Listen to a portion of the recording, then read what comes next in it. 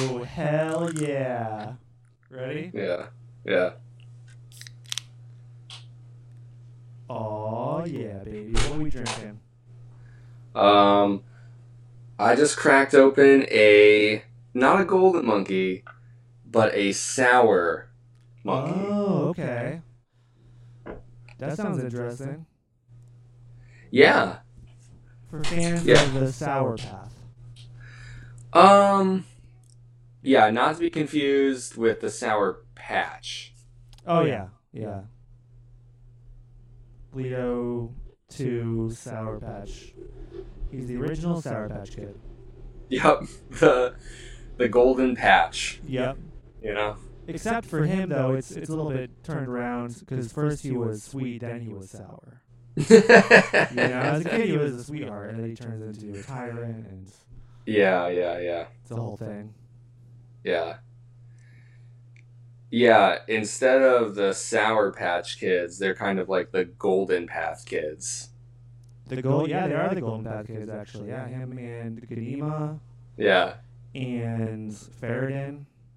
That's I mean, it's not going to make any sense. Like, it shouldn't be the episode title for a Chapter House episode, but I just feel like that's in the running right now. It is. I'm going to write that down. Golden Patch Kids. Also, I think it's a good idea for like a Dune spin-off kid show. Yeah. Once the movie comes out and it's like super popular and the franchise takes off, there should be an animated kids like Saturday morning cartoon version. And the Golden Path kids would be what that is, with Leto, Ganima, Faradin, and like their misadventures as kiddos. Yeah, exactly. And then you know how like on a lot of these shows, like, I don't know, you kind of have like that one kid who's like kind of always like the fucking tattletale little like fucking brown noser, shit for brains fucking kid, like that fucking hall monitor kid in recess and shit. But it would be Palambasha. Oh damn! Yeah, baby Palambasha. Oh, that's perfect. Yeah, this is. He's totally a hall monitor. Yeah, big for real. Hall monitor energy. Yeah. Absolutely. Yeah. So yeah, obviously we want to talk about Dune. Does feel like, for posterity's sake, for the sake of preserving these things and I think really leaving them as markers to show our growth throughout this series. That there is a bit of information I feel like I would like to share. This motherfucker got engaged. I got engaged. To his long-term sweetheart. Yes, who has yelled at me several times throughout the course of this podcast. But out of love, always. Yes. It's always been out of love. Of course. But we still all remember the famous too much tea in the tea bag. Oh my right? God! Who could forget, right? That was a major fuck up on your part. It really was. To this day, and she apologized for what it's worth. Well, I don't think she should have, but she did. I mean, she did that. That goes to show that she's the bigger person. I sure know how to pick them, right? So you do, and not physically, because you are bigger than her. By quite a bit. Mm. You got a belly. I was thinking that the other day. I took my shirt off and I said to Tony, like, am I getting a... Like, and I just jiggled in front of the mirror a bit. I like to think of mine as a Grinch belly. Yeah. I know exactly the belly that you're talking about. Yeah. We're talking about Jim Carrey's The Grinch. Yes. Yeah. I can recreate that pretty well. Anyways, from myself and Duncan from Idaho, we, all of us here at Dune Dudes, the cast, the crew, the writers, we all want to give you a big congratulatory hug. Wow. Congratulations, Connor, host of Dune Dudes, for your engagement.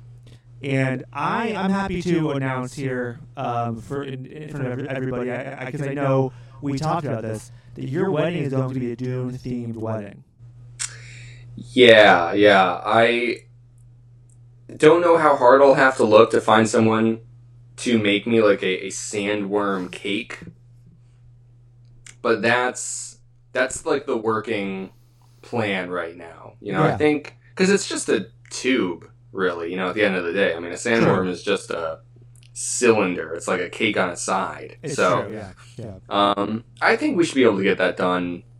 Oh, easily. Without too much hassle. Go to the cake boss. He's right there in the city. The only hard part is, you know, everyone is supposed to, you know, come dressed wearing still suits. Of course. I haven't figured out the logistics on that one yet, but well, I mean, we got time. We'll figure it out. We got time. Yeah. Trust me, we got time. So. And also, I mean, we just sent in the specifications, but you know, in lieu of a tux, we are going to have you wear sand trout skin. Yeah. As the groom, you know, you should be the one that wears, right, you know, the worm skin. Right, of course, that's only natural. Yeah. It's only right. And you know, I'm already planning the pre-urination. You know, you in your car with your wife. Oh yeah, shit. Bridge. We can't go over any bridges. No, I'm gonna be too nervous. Yeah. I mean, Yeah. Duncan from Idaho at the kid, he's not gonna be allowed at the wedding. No. That just can't happen. No, and not because he doesn't exist. Oh no, I mean, well, not no, to cover our asses. Of course he exists. Not to cover our asses. No. It's too good with the gun. Yeah. So yeah, hey, thanks. Man, you know, isn't it crazy? Like, we're here at Chapter House. You turn around 5 books, look at the journey that's brought us here. You know, you look and see how far we've come, you know. Yeah. Not only have we just read a bunch of stupid Dune novels, but, you know, we've grown as people. Absolutely. Yeah. I'm not going to say it's because of Dune, but, I mean, I'm not going to say What it's else? because of Dune. What else could it So, be? Is my You question. know, right? What else Yeah. could it be? I don't know. Yeah. And I mean, you know, I know you and I in our personal conversations, you know, you were going back and forth about getting married, but when she read Dune, that was what really That sold it was- for you. yeah. That was the moment Yeah. that you decided Yeah. that she's the one. On a real note, and thinking about the ways that Dune has helped us grow, I still remember in the first book, Dune, the 1965 sci-fi novel by Frank Herbert. Dune, the original, you might say. Yes. When Paul really gets his future sight and like describes like the way that he sees the future as like these different paths, and how like it's, but I guess the way that he ultimately comes to face those paths, you know, like Leto's all about cutting them apart, but Paul is a lot more accepting of, like, you know, whatever will be in some ways, and like you even see that, you know, at like the very end, like he kind of like won and got everything that he wanted, but like when Hawat shows up, he still sees like a possible future where he's like, yeah, maybe Hawat will kill me, you know, whatever happens, like that's let it ride. Yeah. And I feel like as someone who has, and you know, obviously continues to, it's just one of those things, but like who definitely has like struggled with feeling paralyzed from like the infinite possible courses of like the way the future can go and the way that my actions could or couldn't affect that. I really do feel like reading Dune and seeing Paul describe that and seeing Paul come to a kind of acceptance like of the futures that like that you know, not to say that not to say that this is related to my engagement. Connor, would you say that your engagement makes you feel not to say makes that. you feel burdened with a terrible purpose? No, I'm burdened only with a beautiful love, but I do think it kind of helped with like that kind of like anxiety of the future. I do think Dune, in a way, helped with that. Yeah, no, I get what you're saying. I think it definitely recontextualizes a lot of, you know, how I thought about the future as well. Yeah, there's different pathways, and yeah, I don't know. It's totally kind of like a bottom up restructuring of that concept, you know, of the concept of time or living your life.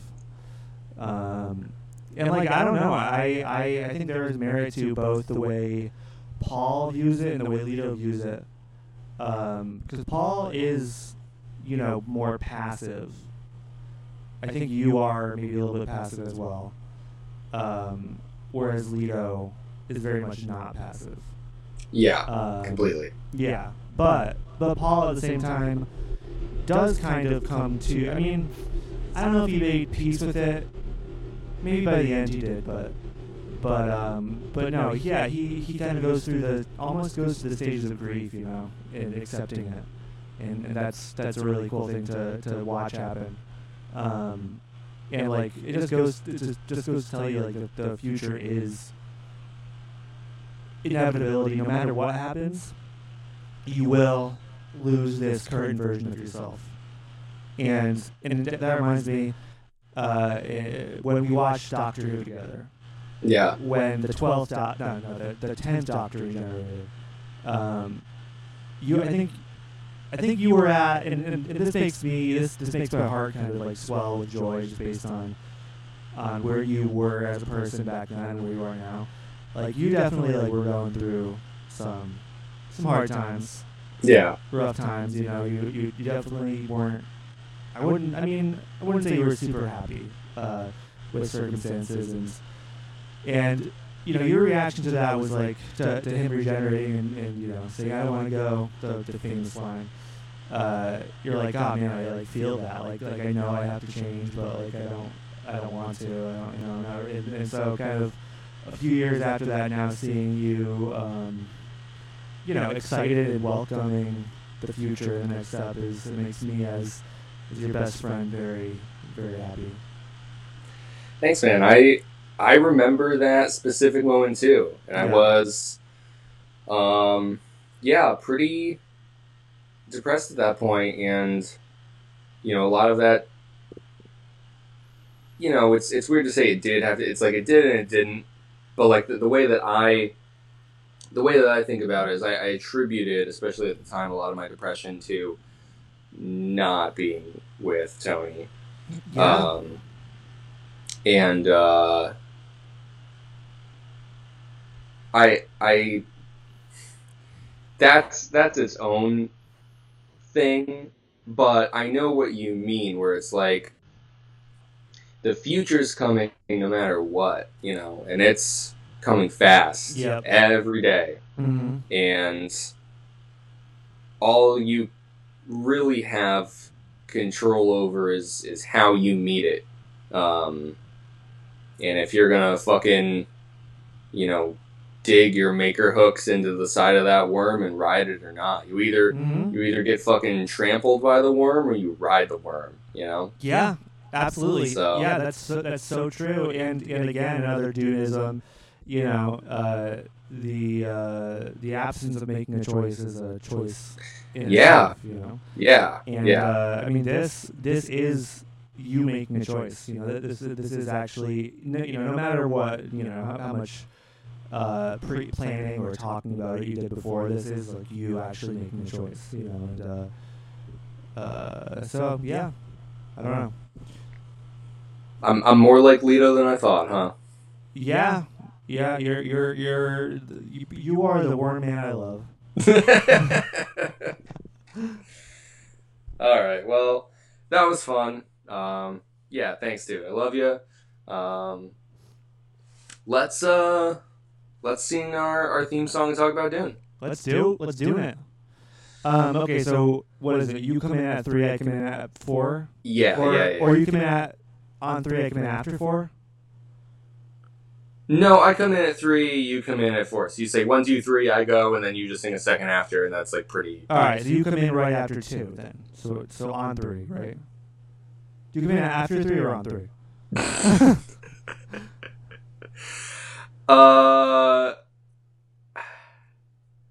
I don't know. I think we're overthinking it. I mean, what do you want to? As long as there's a second in between when I start and when you start, it doesn't really matter. This is how it's gonna go.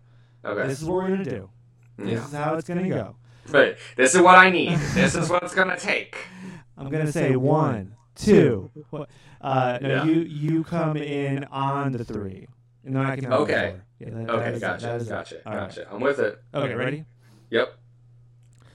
1, 2, 3. She's a chapter house. There we go. Simple as that. Fuck yeah. We did it. Fuck yeah. Okay, it's been a while. It's been a while. Can't not do that. I know. I feel like that's one of our Dune Dudes things now at this point too. I don't even know who does that song, but it's been a while. No, I'm saying it's Stained. I've been saying it's Stained, but like I don't really know if it is. Yeah. No, I mean, I don't know if anyone knows. Yeah, it's just kind of a meme at this point. Yeah, no. It absolutely has been a while. Also, partially because like I'd been on vacation and then went directly into like kind of freaking out / figuring out how to get engaged. Yes, and that's a whole other story. That's a whole other can of worms. I don't know if we have time to talk about that on the podcast. No, we really don't. We really don't. At least not now. No, it's a long, complicated thing. Yeah. But it ended well, thankfully. It did. But yes, so that's also partially why it's been long enough. In fact, how about we take this? You know what? No, we should talk about the Dune in front of us, not the Dune that we will be talking about. So, does that make sense? I'm actually talking about the rest of this book, and I was like, yeah, maybe we can hash it out now. But no, I think we should talk about it now. It's just, I mean, that's gonna be a quick. Okay. And it's good to give the listeners a heads up on what we're gonna be doing, right, from here on out. Well, here's the deal, man. So I did count through, and there's 23 or 4 chapters left. It's one of those for sure. Okay, so just to make this clear to the listeners, our goal has been and still is to finish Chapter House by the time Dune comes out. Yeah, which gives us until October 22nd. Yeah. Yes, on October 22nd, Dune comes out in the movie theaters, and we are going to be done with Chapter House. Yeah. That's our goal. So we were like on course to have like a really solid pace to just like do that naturally, and then kind of all this shit happened. Yeah. Now we're kind of fucked again. Yeah. But yeah. So the way that I see it is we need to double up. Okay. So we're going to finish talk. And the thing is, I look to the next 5 chapters and then the 5 chapters after that, meaning the next 10 chapters. Some of those chapters are pretty big. Yeah. It seemed like when I was flipping through. So the next 10 chapters is going to be like the bulk of it. And then the other 10-ish or whatever, they're smaller. You know what I mean? So Yeah, I mean, you know how it goes. But what I mean is like 23 or whatever chapters left. Obviously not all equal. Once we read the next 10, that's most of it looks like. And then it's a bunch of small chapters on like the home stretch. Okay. So we're saying 2 episodes a week. I think we have to. Okay. Yes. Well, I mean, I am down for that. We can do that. We can do it. Yeah. We just have to actually do it. Yes, we do. And I'm really strongly committed to it because when we sit our asses down in those IMAX theater seats, I want to feel like we've come full circle, you know? Absolutely. I want to feel, you know, completed, which is a big ask, but it's not even about the movie. It's about what we've done to get to it. Exactly. You know? It's about this whole project that we have undertaken, you know, over a year and a half ago. This is ending. This is the ending of a chapter for us. House. Yes. Chapter House. Yeah. It's the end of Chapter House Dune Dudes. Chapter House Dude. So yeah, I'm down for that. We gotta figure out the days, but we can't do that. We can't do that. We'll do that after, but yes, if you are listening, you can expect back-to-back Dune Dudes episodes. 2 per week for the next 2 weeks. Then maybe we do like one. I don't know. We'll see how much we have left. We'll see. Yeah, we already have enough to figure out. Yeah. But that's the plan. So that's what we'll do. All right. And as for these 5 chapters, thank God I took some notes. Has it been a while for you? I mean, not to memeify. Yeah. No, well, it's so stupid the way that I did this. When I was on vacation, like 2 weeks ago now, I decided, because I was going to be on vacation for a week, I was like, oh, I'll like spread it out. Like I'll read like 1 chapter a day at the beach or whatever. And the first 2 days I did that. I went to the beach and I just read a chapter, and then I just fucking hung out and drank at the beach and do beach shit. Next day I did the same thing. 3rd day, I don't know what happened, Connor. Got all fucked up. I don't know. I only had read 2 chapters. So then I had 3 chapters to read, and I pretty much read them all today. Okay. 4 and 5 I read all today. 3 I kind of read 2 weeks ago a bit, but I didn't finish it, so I basically just reread it today too. Yeah. So for me, because we were going to record this episode when you came to visit originally. We were working on some other things. Surprisingly, non-Dune Dudes related stuff. And that was the plan. So pretty much the day before you came, I crammed all 5 chapters. So it's been a while. Yeah. Sorry, buddy. No, it's all good. So, but anyways, that goes without saying. This is going to be one of those episodes where you jumpstart my memory as we go. That's okay. So our first chapter here. It's Duncan in the no ship. He's really just thinking to himself the whole time. He's really just thinking. And it's a short chapter, but there's just a couple things I want to call attention to that he does think about. So at the top of page 195, he kind of comes to this realization. It's not confirmed, but I think it's like his prime computation or whatever.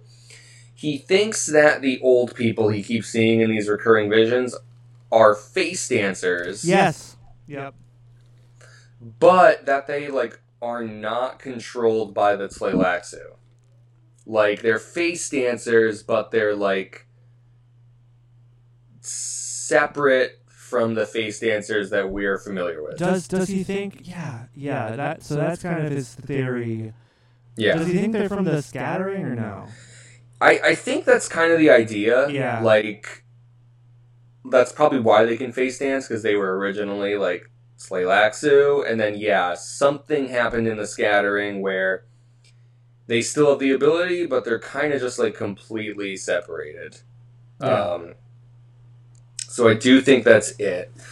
And, I mean, you know, is this the chapter he thinks more about his cells and what was put into him? Oh, and does he mention a whistle? He does. Yeah. The whistle I wanted to mention for sure. The cell stuff might be another chapter, but I don't even really remember. Because I think in chapter 4 we get another Duncan thing. But anyways, the whistling that is on the top of page 195. The line goes like this: I think they're face dancers. They look at me, and just now, a whistle. It hurts. Yeah. That's what he says. So yeah, obviously, in the previous episode, we mentioned, like, Scytale was kind of subtly working on his whistle plan. So the fact that they are whistling and the fact that it hurts Duncan is, like, super telling. It really lends credibility to the theory that we put together last episode. Yeah, for sure. The only thing that would be weird if these Vision old people really are separated from the Tleilaxu, like, are they just whistling, and because of the way Duncan's been conditioned, does it hurt them? Or, like, do they also know somehow, and they're, like, deliberately doing it, but then if they're deliberately doing it, are they still part of the Tleilaxu? You know what I mean? Like, yeah, no, I get what you're saying. It almost makes me think maybe, like, they are kind of like Duncan's salvation from Scytale's plan. Like, their whistling would kind of outdo him. Something like that. I could see that. Yeah, and, I could see mean, that. You know, kind of like goes with whichever chapter that he talks about his cells and stuff. But, like, he can, like, I don't know, he can, like, see different things or, like, experience reality in space, like, differently. Like, Yeah. and so I mean that could be something from them, you know, that they're using this. They're using Duncan as maybe kind of like a way to destroy the Honored Maters or something from all the way back in the scattering. Yeah, maybe. I mean, you'd think that you know, since Duncan was such a hot commodity, like, they would definitely bring his cells with them into the scattering, right? That's true. I can't see them not doing that. Yeah, I mean, with how many Duncans have been made at this point anyways, it's like, yeah, why wouldn't you? Like, you probably wouldn't even think about it. It'd be like, oh, you know, you gotta fucking pack your toothbrush, grab your wallet, get your Duncan cells. Mm-hmm. Yeah, so that's exactly what but that's true. And yeah, I think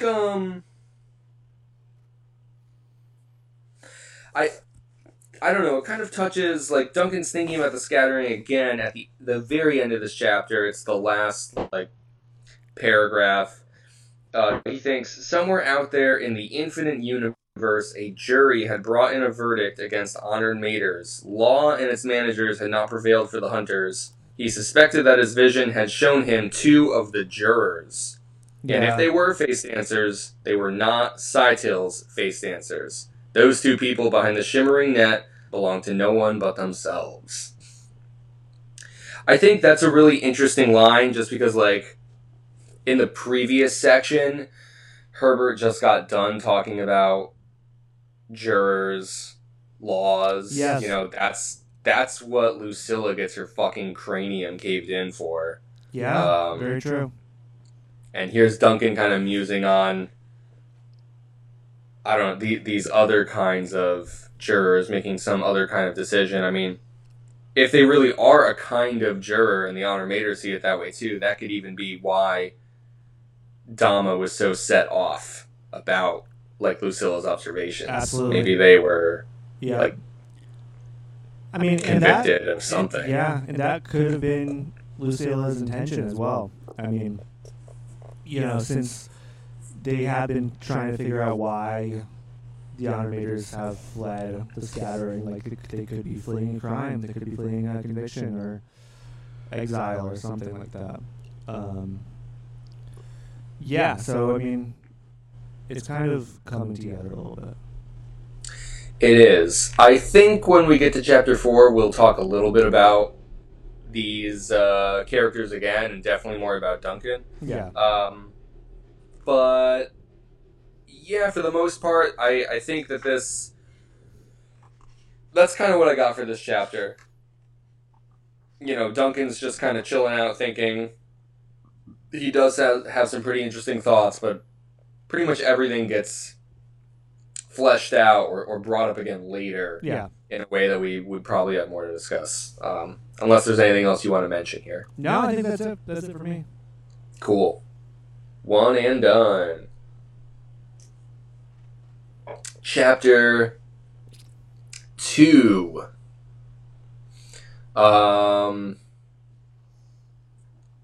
Chapter 2. Oh, we get Odrade. Odrade's talking with Saggy. She says that the first melange in the morning is always different, and she's like explaining to Saggy that like sometimes the melange can be painful pretty much, and like kind of trying to show her, from the perspective of like an acolyte being a Reverend Mother, especially like Mother Superior, can seem apparently like very glamorous. And Mother Superior Odrade, I think, is trying to teach and give some kind of a lesson here. That there's like a price to be paid for these these gifts. Yeah, I mean, even like especially with melange, like they seem to downplay the effects of melange for the acolytes, as to make it seem not as scary as it can be. But Odrade, against common convention, tries to be honest about its more negative effects and the addiction aspect of it as well. Yeah. And obviously Odrade's thing has pretty much always been like, she's the Reverend Mother who does go against that. Yeah. What did you say? Common convention? Yeah. But of course, like her being in this leadership role, it seems to be like even more pronounced. That is a big deal in chapter 5, but here in chapter 2, it does kind of come up again too. I wanna, let's see. I'm wondering, I think this line might be what I'm looking for.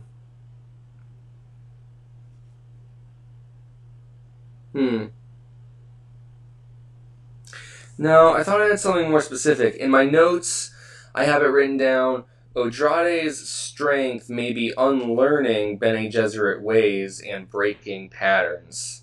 And I was thinking about that in relation to the idea of like the unexpected in Heretics, that Taraza and Teg like were kind of the like representatives of, to do those things against convention. Something about this chapter made me think of that, but I'm not sure what it is. But you got there too, so something in this chapter I think is showing us that, even maybe more than just the spice thing. Mm-hmm. But yeah, I think so. I think that's. I mean, I think she's kind of wrapped up in that too. Obviously, she's kind of following both Taraza and Teg's kind of lead, right? So she's like the surprise maybe that the Bene Gesserit need to survive, to adapt. Maybe.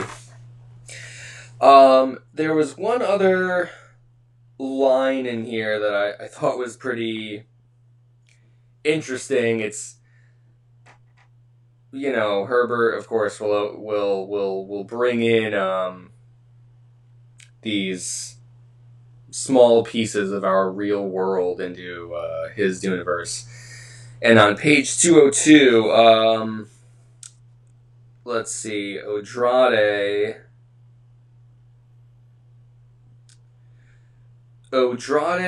I think she's talking to Saggy still, asks her what she's reading. Could be another acolyte, but at any rate, they say that they're reading the diaries of Tolstoy. And Odrade kind of shows off in this weird way where she's like, Tolstoy was a family name. Like, she's pretty much literally saying, you're reading the diary of, like, a life that lives inside me. Like, there is some kind of connection to Tolstoy inside of Odrade's many, many lives throughout her ancestry. And that's, you know, of course, like, kind of cool in and of itself. But she quotes this line attributed to him. She says, I am not a river, I am a net. And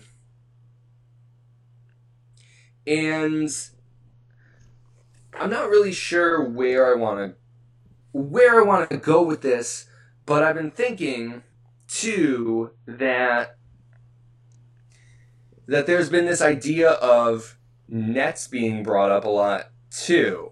Like, even in just the previous chapter, Duncan refers to the old people of, like, you know, like the old couple behind the net, because Duncan sees, like, his weird shimmering time vision, like he thinks of it as a net. And there's a part in one of the Bene Gesserit chapters here where Odrade is thinking that, like, I think it's the 5th chapter, she's thinking about how Bene Gesserit teaching is kind of like a net. And, like, the net becomes, like, finer and finer and closer together the closer you get to Central. And, like, the farther away, like, the looser the net becomes, but, like, it's still there. And, like, I don't have a point, but it has been kind of jumbling around my mind that I think Herbert is, like, kind of toying with some idea here, too, of, like, something that obscures things or, like, separates them clearly, but, like, you can still see through it, you know? Yes. Yeah, no, I noticed that as well. He is signaling something. And I think that is, it's like just one more puzzle piece. I don't know. All I can say is that I noticed it too. Yeah, no, I mean, I have nothing further. I don't think we're going to really tease more out of that yet. I'll keep that in the back of my mind. But I did want to throw it out there. Maybe we will come back to that at some point. Maybe we won't, but I mean, something is there. Something's definitely there. Absolutely. Man. Yeah, but ultimately, I think this second chapter does a lot of setup too. Like, I think the things that are being brought up in this chapter, in my mind, the way that this section of 5 works, it's like 1 is the setup for 4 and they connect, and 2 is the setup for 5 and they connect. And so, like, 1 and 2 in and of themselves, like, they're interesting, there's some good lines in there, but I feel like it's really just priming us for these later chapters. And then 3 is just its own thing, which we're going to talk about in just a second. Do you want to talk about chapter 3? Yeah, wow, we're ripping through this shit. We are, but I mean, I don't know. I feel like we could talk about these next 3 for a while, so I don't know if it'll even out or not. But No, I mean, yeah, but let's go for it. Like, I don't have much to say about the second chapter here, except, yeah, I mean, that's it. That is it. I'm really glad that you decided to That's all I got. take a pause there and gather your thoughts and really think about what you want to say about chapter 2. Mm-hmm. Yeah, you know, sometimes it's hard to kind of sum up what you're thinking and right, put it into words, but I feel like I really captured where I was coming from. So yeah, no, it was moving, beautiful. Herbert himself would be proud, I'm sure. He would be. He so would be. Just imagine if he was alive today to listen to Dune Dudes. I know, but I mean, in that case, we'd probably have one more book to read. So, damn, you know. True.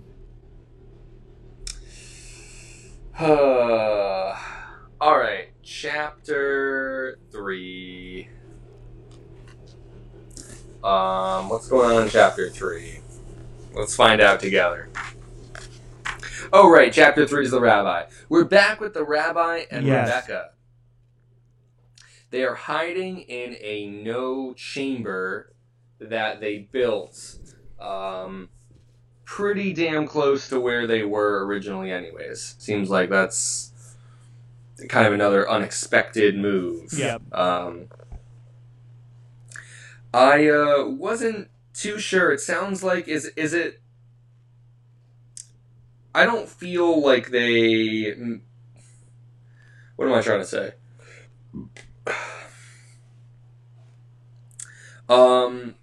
They don't just say exactly why they're in the no chamber, but it seems to be like you're left to infer that the honor maters did come back after all. Mm-hmm. Like after Rebecca was released, and then whoever the fuck Dama's aide was like, hey, I don't know, maybe we shouldn't let him go, and then Dama's like, fuck you, you think it's gonna be a problem? It kind of feels like we're left to be like, oh yeah, I guess they kind of changed their mind, and they were like, yeah, we probably should have not done that. And they somehow, the rabbi and Rebecca kind of knew that was coming, and they were able to make a no chamber before it happened, and that's how they're hiding. That's what I think. I feel like after her release, it's kind of like an inevitability that they would catch up with her at some point. You know, so even if it wasn't even if they didn't realize that they started searching for them, I feel like it's a safe bet that, you know, they were going to at some point. Yeah. So that could be why they're doing that. And then the no chamber. Who knows how they found that? Who knows? Yeah, it says that it was like made from smuggled parts, I think. Like I think they had to get it in parts. So like somehow they were anticipating needing it. But yeah, it does seem a little it's not clear exactly how the whole thing was done. You're just kind of like, well, they did it, you know. But yeah, pretty interesting to be meeting back up with the rabbi and Rebecca just before the halfway point of this book here. Yeah. I remember thinking just after that chapter where Rebecca goes to see Dom and then leaves, I was like, oh shit,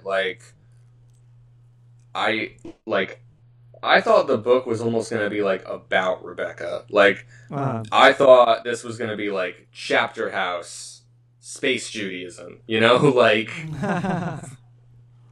but it really pulled back, just in the same way that I really thought, like, and I was going to talk a bit more about this too, but, like, just in the same way I thought Shiana was going to be, like, a major player. And there's still a whole half of this book where that might be what happens. Both for Rebecca and Shiana, but Like, I thought they would be a constant presence, and Herbert just is like, no, they're going to come back, but they are not the focus right now. Very much so not the focus. So in a way, I was kind of surprised to come back at this point to Rebecca and the rabbi. I was like, oh, we're going to get like a catch-up chapter. Yeah, you never really know which way it's going to pivot. But I'm happy enough to have them back. I think they're interesting characters. Yeah, I think so too. I mean, especially Rebecca, you know, she's really caught in between these two worlds, you know, like obviously she has the experiences and the ability of a Bene Gesserit, but like the background and the community of, you know, someone like a devout person of the Jewish faith. Yeah. And like the way that those things are kind of like inherently at odds with each other, you know. In fact, she has this great line. I think I told myself where to find it. I think I know what you're talking about. It's I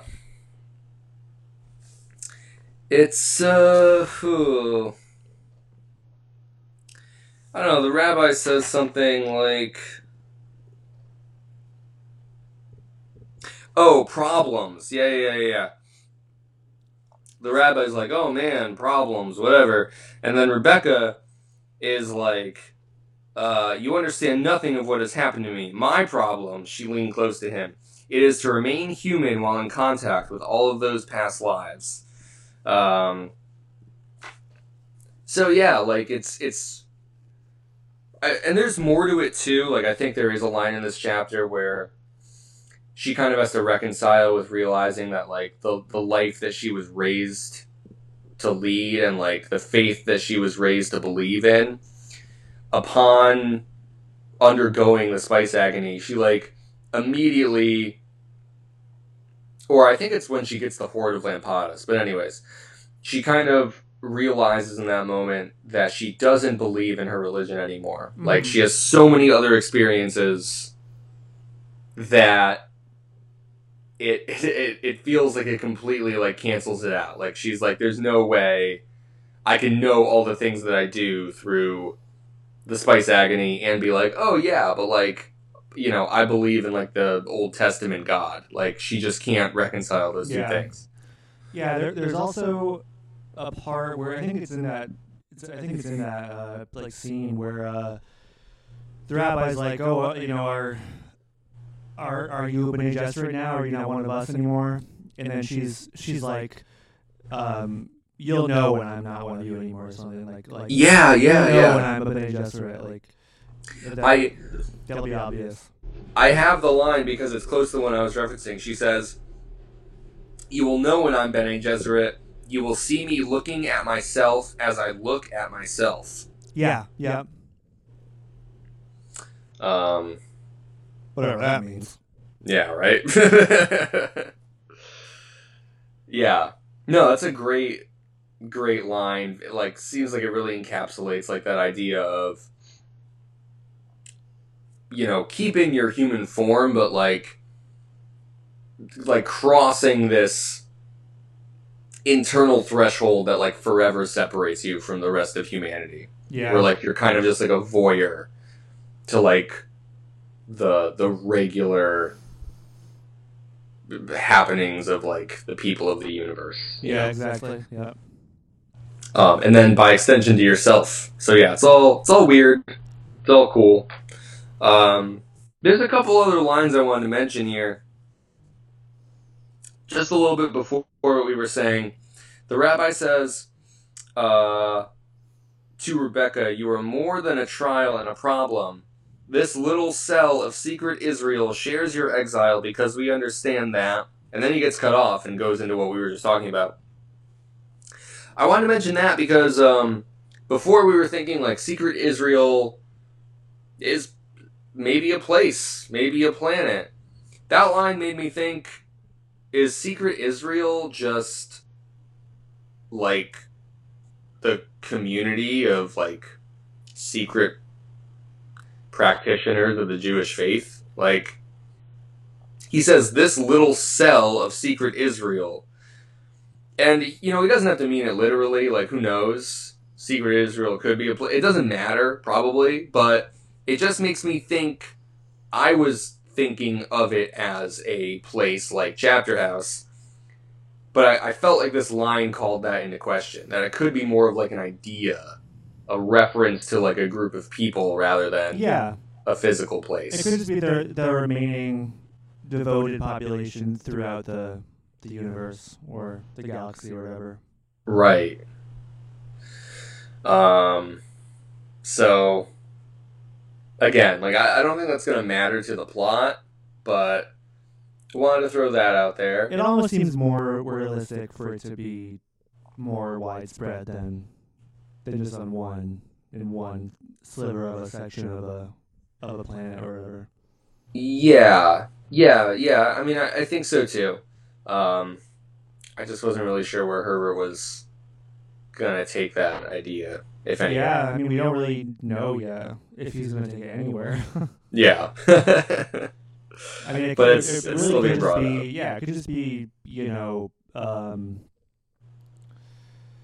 it could just be a little bit of dressing for the main meal, you know, or it's I don't know if it's gonna be if it'll play like a really pivotal part, or not, but I still think it's an interesting thing to have in the Dune universe.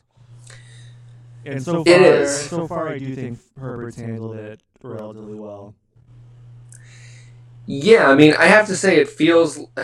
I mean, it's one of those things. Like, it's so jarring the first time you read it. Like, I mean, we were only like 3 or 4. You know, it's like one of the first. It's one of the first 5 chapters that we read. Yeah.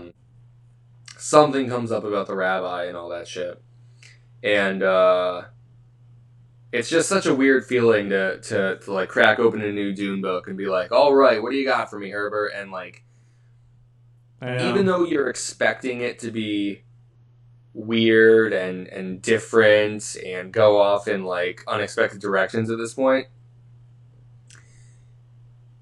like, that's exactly the thing. Like, you know that it's going to be those things, but like, you can never know specifically what it'll be. And it's like, wow, we're doing this. I know. Like,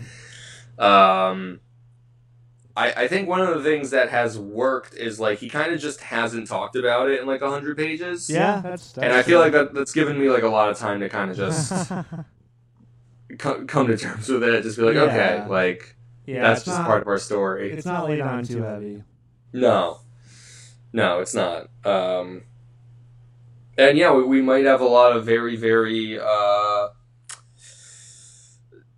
you know, interesting things to talk about at the end, depending on how the story goes. But yeah, it still remains an odd decision, I have to say. But I do like this chapter with the rabbi and Rebecca. Like, they have definitely a cool dynamic. I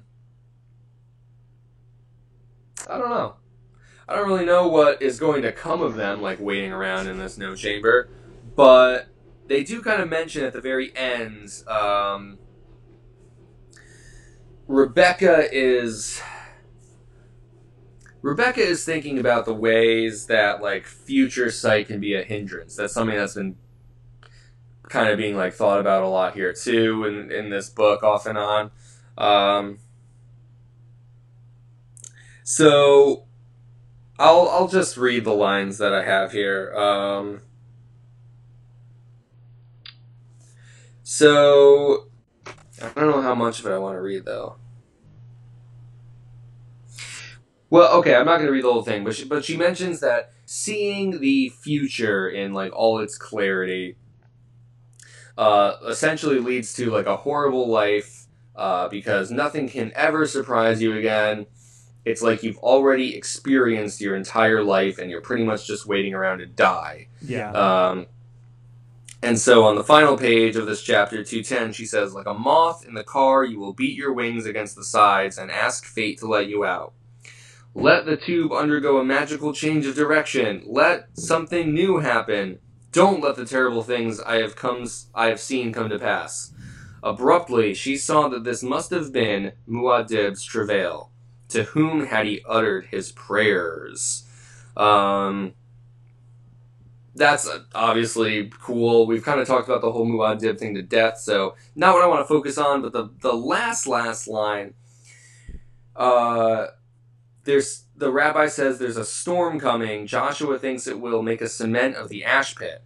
That is good, says Rebecca. It is why we built here and left the cover off the pit when we entered. But how do we get out, says the rabbi. We have tools for that, says Rebecca. And even without tools, there's always our hands. I like that last line in conjunction with her thinking about the way that knowing the future can damn you, because, like, to me, what that says and shows is, like, obviously we get the rabbi learning that they might get, like, fucking caved and cemented into their own no-ship, and he's like, this is, like, fucking sucks. And Rebecca's like, no, it's okay. Because she doesn't know the future, you know? And in her mind, it's like, as long as the future is unknown, the possibility of success always exists. Absolutely, yeah. You know? Yeah, and so, even in, like, the most dire, horrible situation, like, if you really are living through, like, the complete unexpected reality, you can also just, like, you can always choose to believe and hope and know to some extent that, like, there is always a chance, no matter how slim. It doesn't matter if you get covered in cement in your no-ship underground, because she doesn't see what happens after that. You know, it's really just like this faith in what Herbert likes to come back to a lot, I think, is like the spirit of humanity. You know, like, we always have our hands. It doesn't even matter if you have tools. Like, you're a human being. You have your own two fucking hands. Like, dig, you know? Yeah. You could do it. So I didn't really realize that Rebecca has that kind of passion, but I like that she's like the conduit for that here in this chapter. I think that's pretty well done. Yeah, me too. Yeah, I mean, very, very, classic Frank Herbert optimism in human capability. And that's what it is. Yes. Yes. Yeah, and in the never giving up or counting out. Which I love. I mean, that's, prescience is binding, but it's also, it also makes you think about possibilities differently. Like, I think, like we kind of talked about, and so it's almost equally, you can almost equally look at it from a nihilistic point of view or an optimistic point of view. They both very much still exist. Yeah. I mean, that passage did make me like Rebecca more, I guess. Yeah. I mean, we might not meet back up with her for another 150 pages, but maybe not even in this book. Maybe not even in this book. Yeah. Maybe Herbert's plan was to see her again next book. Who knows? Yeah. She was supposed to get dug out of the no chamber by someone else. Yeah.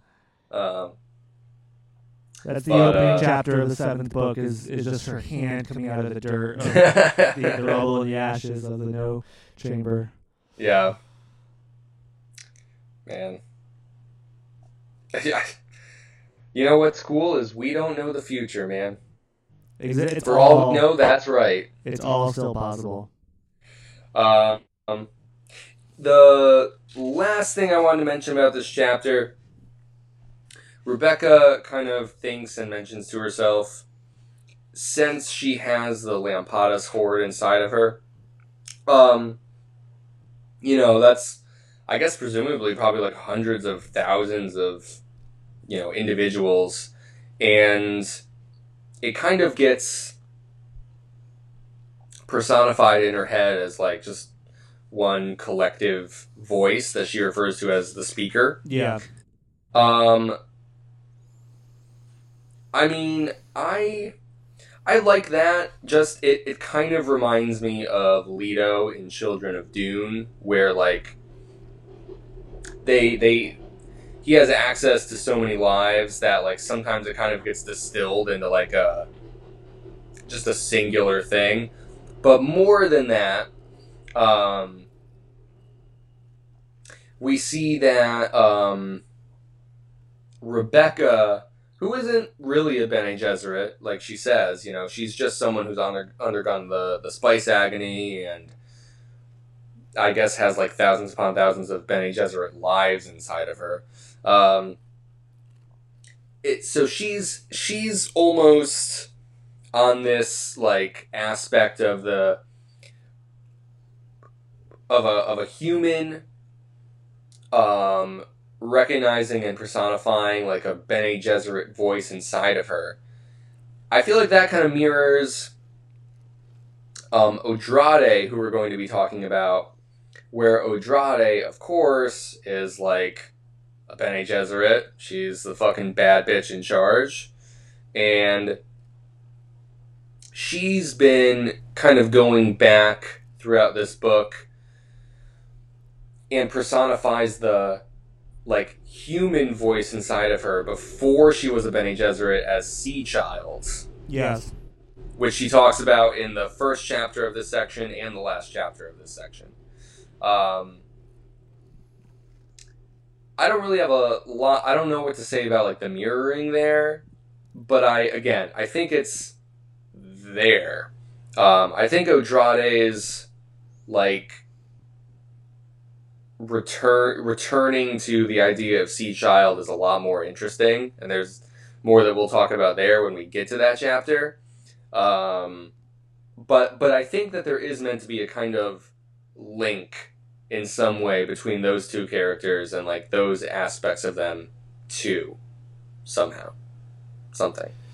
Yeah, I think it's just I mean, it's something that I guess happens in kind of compartmentalizing different important parts of a personality or something. That's definitely a similarity with within a few characters. Yeah. It's right. It kind of is just a byproduct of having those many lives inside of you. Probably just like something you need to do, or else I guess you just go insane, like Aaliyah. You know, like. Well, yeah. I mean, that's kind of looking at Leto again too. You know, it's like he kind of faced that as well. It just kind of had a different solution. Yeah. But also a very similar solution where he just kind of let the dominant spirit lead, you know. Right. So yeah, I mean that is interesting. It's interesting how different characters deal with it differently, I guess. It is. Yeah, that if ever we were to reread these books, that would definitely be something you focus in on. Like the way that Herbert's characters who have these multitudes of lives inside of them deal with them and interact with them. Yeah. That's a big thing. But yeah, I feel pretty good wrapping up chapter 3 here. It was good to check back in with the rabbi and with Rebecca. Seems like I don't really know where their story's going or how they're going to fit into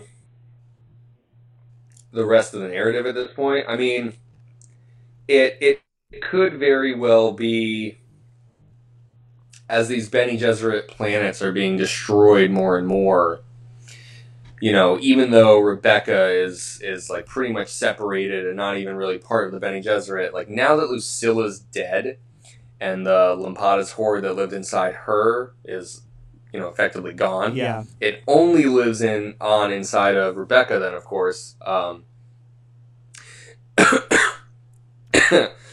And as more planets are destroyed, like, that just becomes more and more valuable. Like, it was talked about, like, how important Lampada's was in, like, the Bene Gesserit line of planets. And, you know, maybe even all their planets will be destroyed, and Rebecca becomes, like, the only living, like, the only way that like, great store of knowledge, like, lives on. You know, Yeah. she might be something to kind of, like, carry that baton. So Yeah, no, that's a possibility, and that would make her very valuable and very sought after by all kinds of enemies, people. yeah. I mean, she's already in a pretty dangerous situation, but the fewer planets there are, the more deadly her position becomes, for sure. Yeah. And is it in the next chapter that we find out there's even more planets that have been destroyed? That's the fifth one, Okay. but I mean, it doesn't matter. Yeah, there were 4 more planets destroyed. There's only 12 left, if my memory serves me. Yep, that sounds right. So only 12 planets left that the Bene Gesserit control, including Chapter House Planet, I'm assuming. Mm-hmm. And I mean, yeah, if 4 can be destroyed in, like, I mean, I don't know when this update is coming from. Has it been a month, 2 months? Right? No, They might say, I don't remember, but we don't really know, as far as I'm aware. Like, yeah, 4 planets is a lot, especially when you have 12 left. So the Honor Maters are not just sitting on their asses; like, they are getting shit done. They are. Too. They are. But yeah, just before we get to that, we got Chapter 4 here. But Connor, before we talk about Chapter 4, can you pause it quick? Yeah. Take a quick break. Yeah, I gotta take a pee as well, so I'll give it All right. a pause right now. All right, man. So Chapter 4. Chapter 4 is Duncan. The main man, Duncan. The main man. Duncan is thinking to himself again, but he thinks back to a conversation that... It starts off, he's thinking about, like, him just talking to Murbella. Then he thinks back to a conversation that he had with Odrade, and then Murbella, like, comes into it. And pretty much him, like, thinking about all these things, he's able to... Well, he doesn't put the pieces together, but he finds the pieces that he wants. He calls it a mosaic. He's, like, building a mosaic in his mind. We'll go over what those... we are with Herbert's storytelling here. Yeah, exactly. Like, hey, I don't know what's up with all this net shit, but let's throw it out there, and maybe we will be able to grab it more readily in the future when we have more information. Exactly. That is precisely what's going on here. So, the chapter ends with him repeating and laying out what all those pieces of his mosaic are, and I think that's how we'll wrap up our chapter. We'll talk about what he leaves and what, if anything, we might think that could mean. But otherwise, there are some other lines that I took note of that, we could use as jumping off points. I'm just wondering, and I know you said it's been a while, but is there anything in this chapter you feel like bringing up, or do you want me to start? How do you feel? You lead the way. I might think of things. I'll lead the way. I might think of things, but as of right now, nothing. Gotcha, that's fine. Just wanted to give you the opportunity in case. Thank you. Yeah. It's one of my many hostly duties as host. As a co-host, I appreciate that. Yeah, okay. All right, I'm just going to go through my notes then. So, the bottom of page 212, there's the following line. Duncan is pretty much thinking to himself that, like, yeah, he's locked up in no shit prison or whatever, but more than that, he's able to infer that there's a lot of shit going down outside of the no ship that hasn't been discussed with him. So, like, he doesn't know, and of course, being a mentat, like, having those gaps in his knowledge, like, not only is that frustrating, but I think, like, a mentat is able to, like, more readily see what's missing rather than what's there. Yeah. Too, you know? Yep, that's very true. And so, he has this line, "It was his problem, too. Damn them. He was in a box within their box. All of them trapped." And I just thought that was another pretty good Herbert line, just because, you know, obviously, not only is Duncan trapped in the no ship, and not only has Duncan in his various incarnations been pretty much trapped in, like, either, like, more literal or metaphorical ways, no matter what. But, you know, Duncan's saying that whether I'm in the no ship or not, like, you're all trapped right now. The danger that you're in, it's kind of like everyone. It's like, man, it's like everyone's, like, in a no ship, man. You know what I mean, man? Pretty much. Well, I mean, since Chapter House is, I guess, kind of like a no planet, right? Or they don't know the location, but yeah. Yeah, Chapter House is kind of a Trapter House, you know? Ooh, Trapter House! Trapter House, yeah. All right, that's the episode title after all. There Okay, we go. all Fuck right. whatever the first thing was. Trapter House it is. Trapter House is fantastic. That was gold. Oh, thank you. They are all trapped from this, and, you know, waiting for the Unarmators to come and take them to their deaths. Yes. Yeah. Right. It's not like a super deep observation, but, like, it is interesting, and I like, you know, there's, like, a lot of disdain in the way that Duncan lays it out. He's like, you think you have me fucking trapped in here under observation? Like, you guys are just as fucked as I am right now. Like, you know, if Chapter House goes down, we all go down. Yeah, I'm just, like he says, in a box within a box. But yeah, it also did make me think about, like, man, Duncan can never catch a break. The man who is just perpetually fucked in more ways than one. I know. Yeah. Well, yes, very true. I do. I just wish he could find freedom. I don't think that's ever going to happen in this book, but I hold out hope that does happen for him. Yeah. I mean, as long as we don't know, it's possible.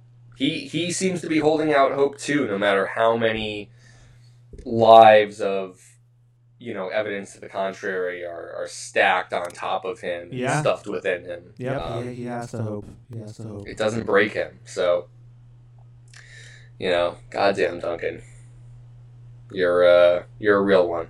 Mm-hmm.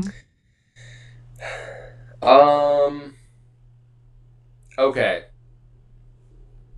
Let's see, my next one, page 218.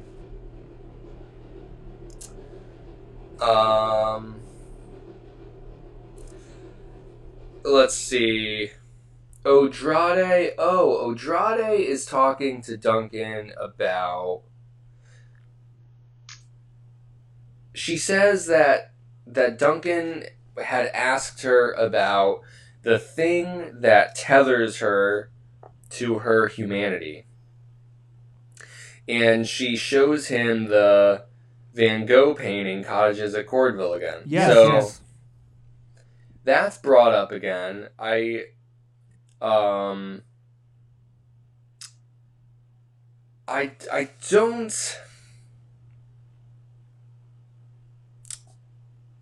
It seems at first glance that Andrade showing someone this, especially Duncan in this situation where he's trapped and presumably desperate, to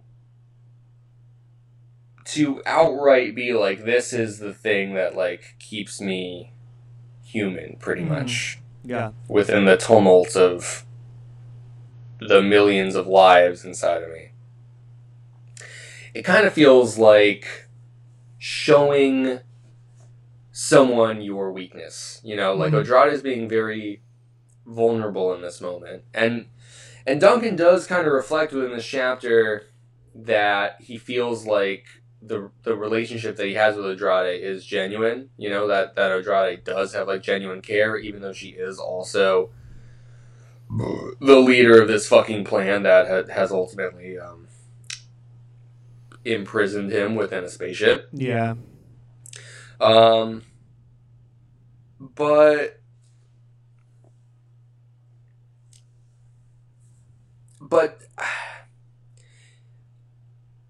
I don't know. It's part of the thing that starts Duncan on his mosaic. Andrade says that the painting was a kind of like recording of a human moment, you know, and you know, that it would be considered crude today, and it doesn't record things as literally and perfectly as the instruments that, you know, they have within Dune, or even that we have now, obviously, but she's kind of in awe of it as, like, it's able to, like, capture something about humanity within itself in a way that a camera couldn't, you know, like all great artwork. And her belief and recognition of that, she seems to say, is what kind of like preserves her humanity. You know, that if she like truly let go of her humanity and became purely analytical, there would be no value to find within the artwork, because you'd be like, well, why wouldn't, if you're going to record something, why wouldn't you use the commas or whatever? But she sees like a real you know, piece of something like inexplainable that is preserved within it, and that kind of touches on that whole idea of the human spirit too. But there's a line. Is that what I was referring to? Let's see. The painting says. That painting says. Where is that line? Hold on a second. Not really on top of my calling out my lines here either. It's okay. We're just kind of, you know, gearing up for the home stretch here. This is like a practice run. Yeah. I think that's it, isn't it? That painting says, "You cannot suppress the wild thing, the uniqueness that will occur among humans, no matter how much we try to avoid it." Vincent told us something important about our fellows in the scattering. Yeah. I fucking love that.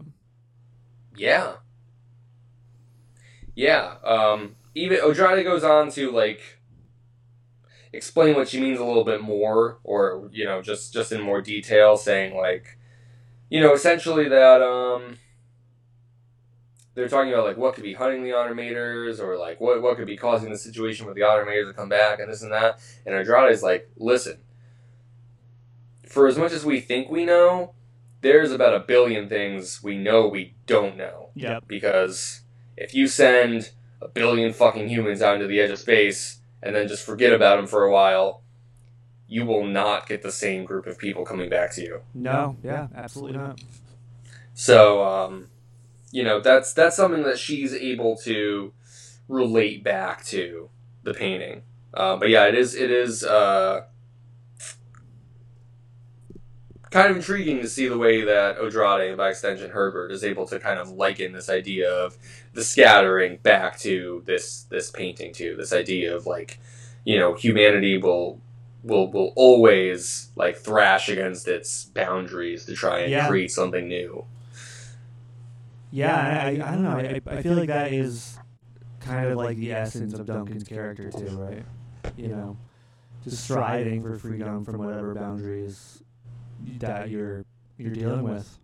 I don't know. Yeah, it's I think that's kind of the point. That's the driving focus of this story all along. Yeah, that's a good point. I mean, especially it always makes me think of Duncan's, many recurring lives within God Emperor. Where he really just.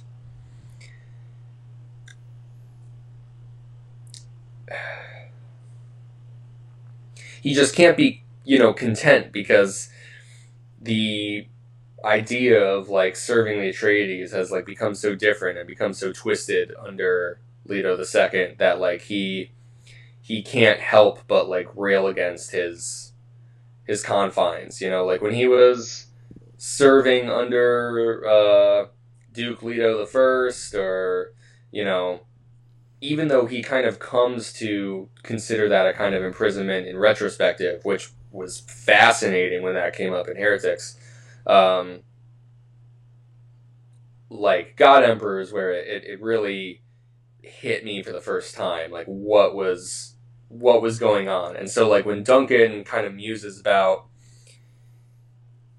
all these lives he's lived and how he had to like fight against these boundaries that were placed upon him, a lot of the times it goes back to Leto, like he definitely really just did a number on him. Yeah, and I mean, thinking about it further, and we might have talked about this before, but the idea that he chose Duncan to keep on reviving because he knows so deeply what his spirit is and how he's going to react to these things. Like, the idea that this is kind of the kind of spirit that he wants to imbue all of humanity for the future. Like, it makes sense because, I mean, he's going to do this, terrible thing to this one man over and over and over again. Each time he finds out what has been done to him, it gets just a little bit worse. And he always tries to rebel and to break through. It never works until the one time that's it. He's had enough. The conditions are correct. It does work. He breaks the spell, and in doing so, he kind of grants Leto's wish in kind of spearheading humanity in his, not in his image, but in his spirit and his ideals, Yeah. So it's so fucked up, but it's masterfully manipulated by Leto, who that was his intention all along. I know, right? It's like it's done in such a way where, if Duncan being made to serve and kind of being controlled by Leto is like imprisonment, then it would feel like the natural opposite, like killing Leto would be freedom. Mm-hmm. And yet killing Leto is to remain in just a different kind of imprisonment all the same. Like, it just never matters what Duncan does. No, it doesn't. I mean, the poor man. I know. I mean, that's kind of why I feel like true resolution for the story would be Duncan finally finding actual. Yeah. No, I think so too. I don't know how we get to that point, but it feels like, if anything, especially, after 6 books of Duncan being made to go, to undergo all this shit, it feels like it would be kind of like deeply cynical to end it in a way where it's like, And then that just keeps happening always and forever. Like, I like to think that Herbert was building to some sort of a conclusion like that. You know, that the reward, the payoff for that would be all the greater because of what we know that Duncan has been through throughout this series. I'm not expecting to get any closure on that. But. Neither am I. And I mean, even if there was a seventh book written by Herbert, it's like there's no guarantee that there would be that. Yeah, there's not.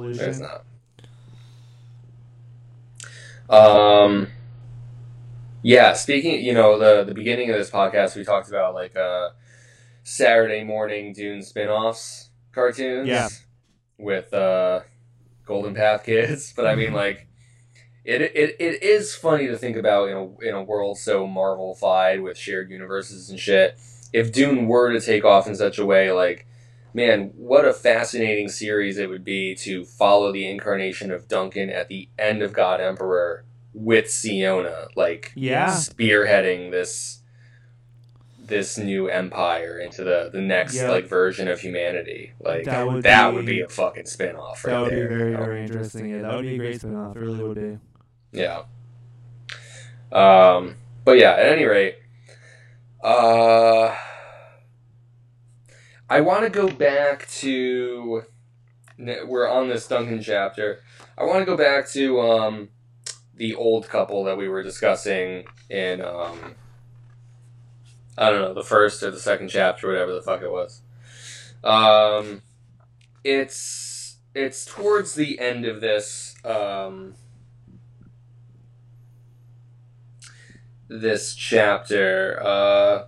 Duncan says, I'm gonna just read the section here again.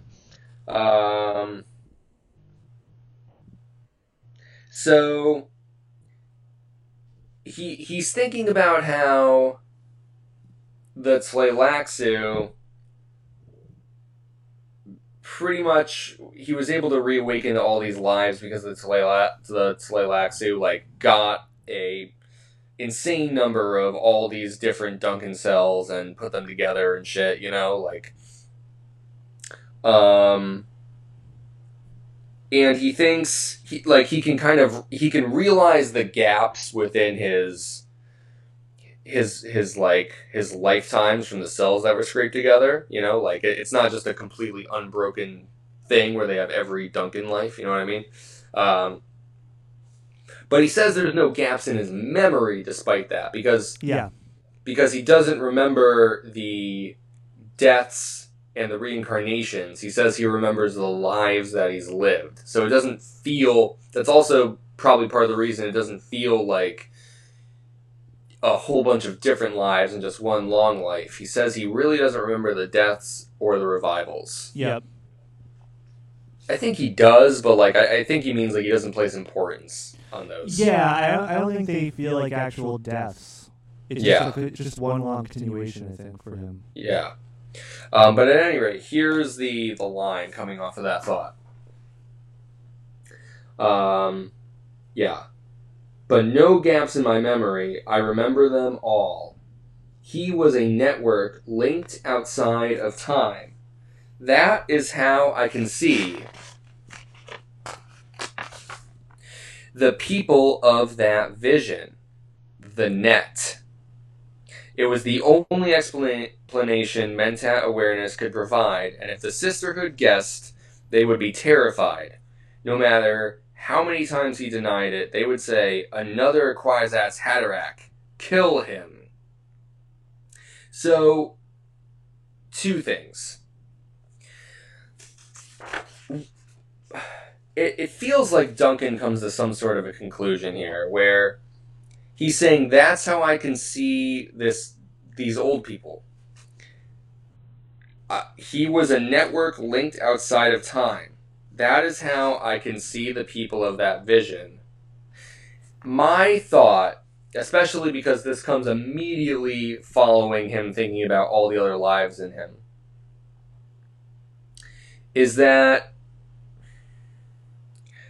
like, does he mean that these were people that another Duncan within his past lives knew or were familiar with? Or is it like something totally different than that and I'm like not getting something? Do you have any thoughts on that? No, I just don't think it's clear. I mean,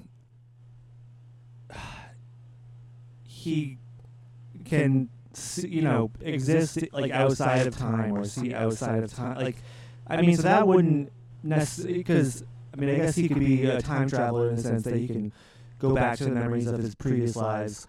But I think it's pretty clear that like these people are not from a past life, because he would remember them, because he remembers everything. I think he would know. Yeah, true. And he would tell us. I mean, my crazy theory now is that maybe there is a Duncan in this gathering that knows these people, right? Oh, yeah, that would be crazy. And somehow he's connected because of whatever this power he has is. Yeah. So that's kind of one thought that I had.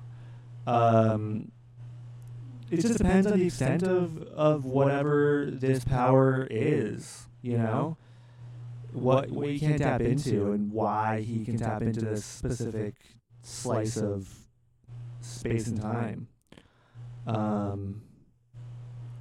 But he seems to think it is comparable to a Kwisatz Haderach like level of power. Yeah. Yes, he does. And it does seem important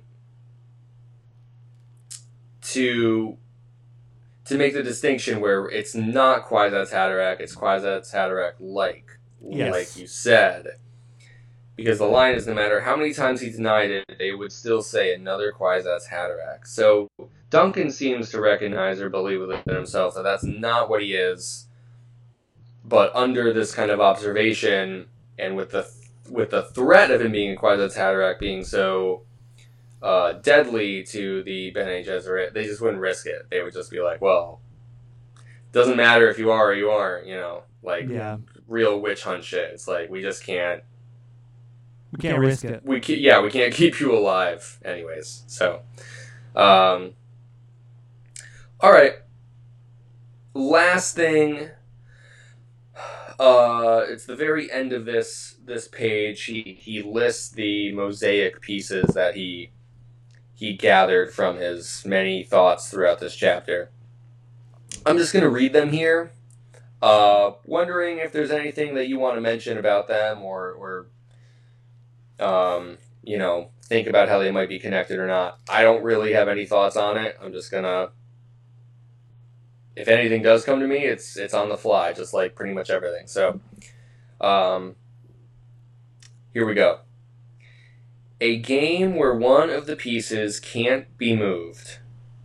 Excuses for extraordinary behavior. They want our willing participation in their dream. Test the limits. Humans can balance on strange surfaces. Get in tune. Don't think it. Do it. Do you have any thoughts on that?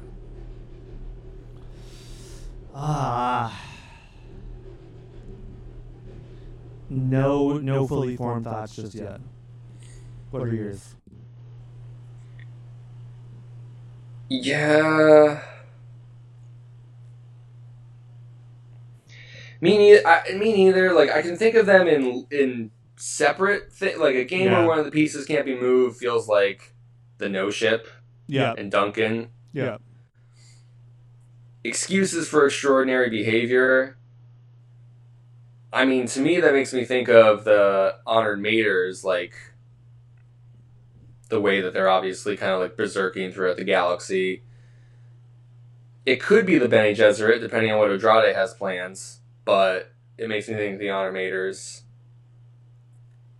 The other ones I could take a stab at, but I'm not too sure either. I'll be really looking to see if, if these pieces do come together, and Duncan does figure something out, I would really like to see if there's like a mystery that becomes solved, and like I could look back on these and really think like, oh, these were like real clues Herbert was giving me. I hope that's the case, because right now it does feel all very cryptic and confusing. But yeah, I mean,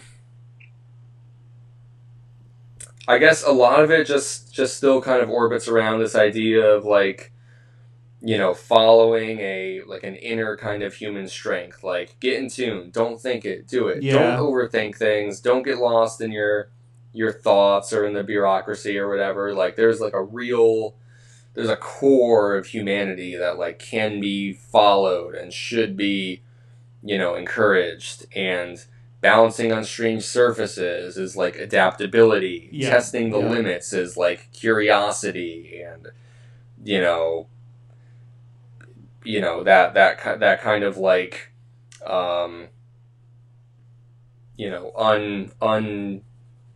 uncrushable like urge for exploration, things like that. Could you repeat all of them just in order again? Yeah, of course. A game where one of the pieces can't be moved. Excuses for extraordinary behavior. They want our willing participation in their dream. Test the limits. Humans can balance on strange surfaces. And get in tune. Don't think it. Do it.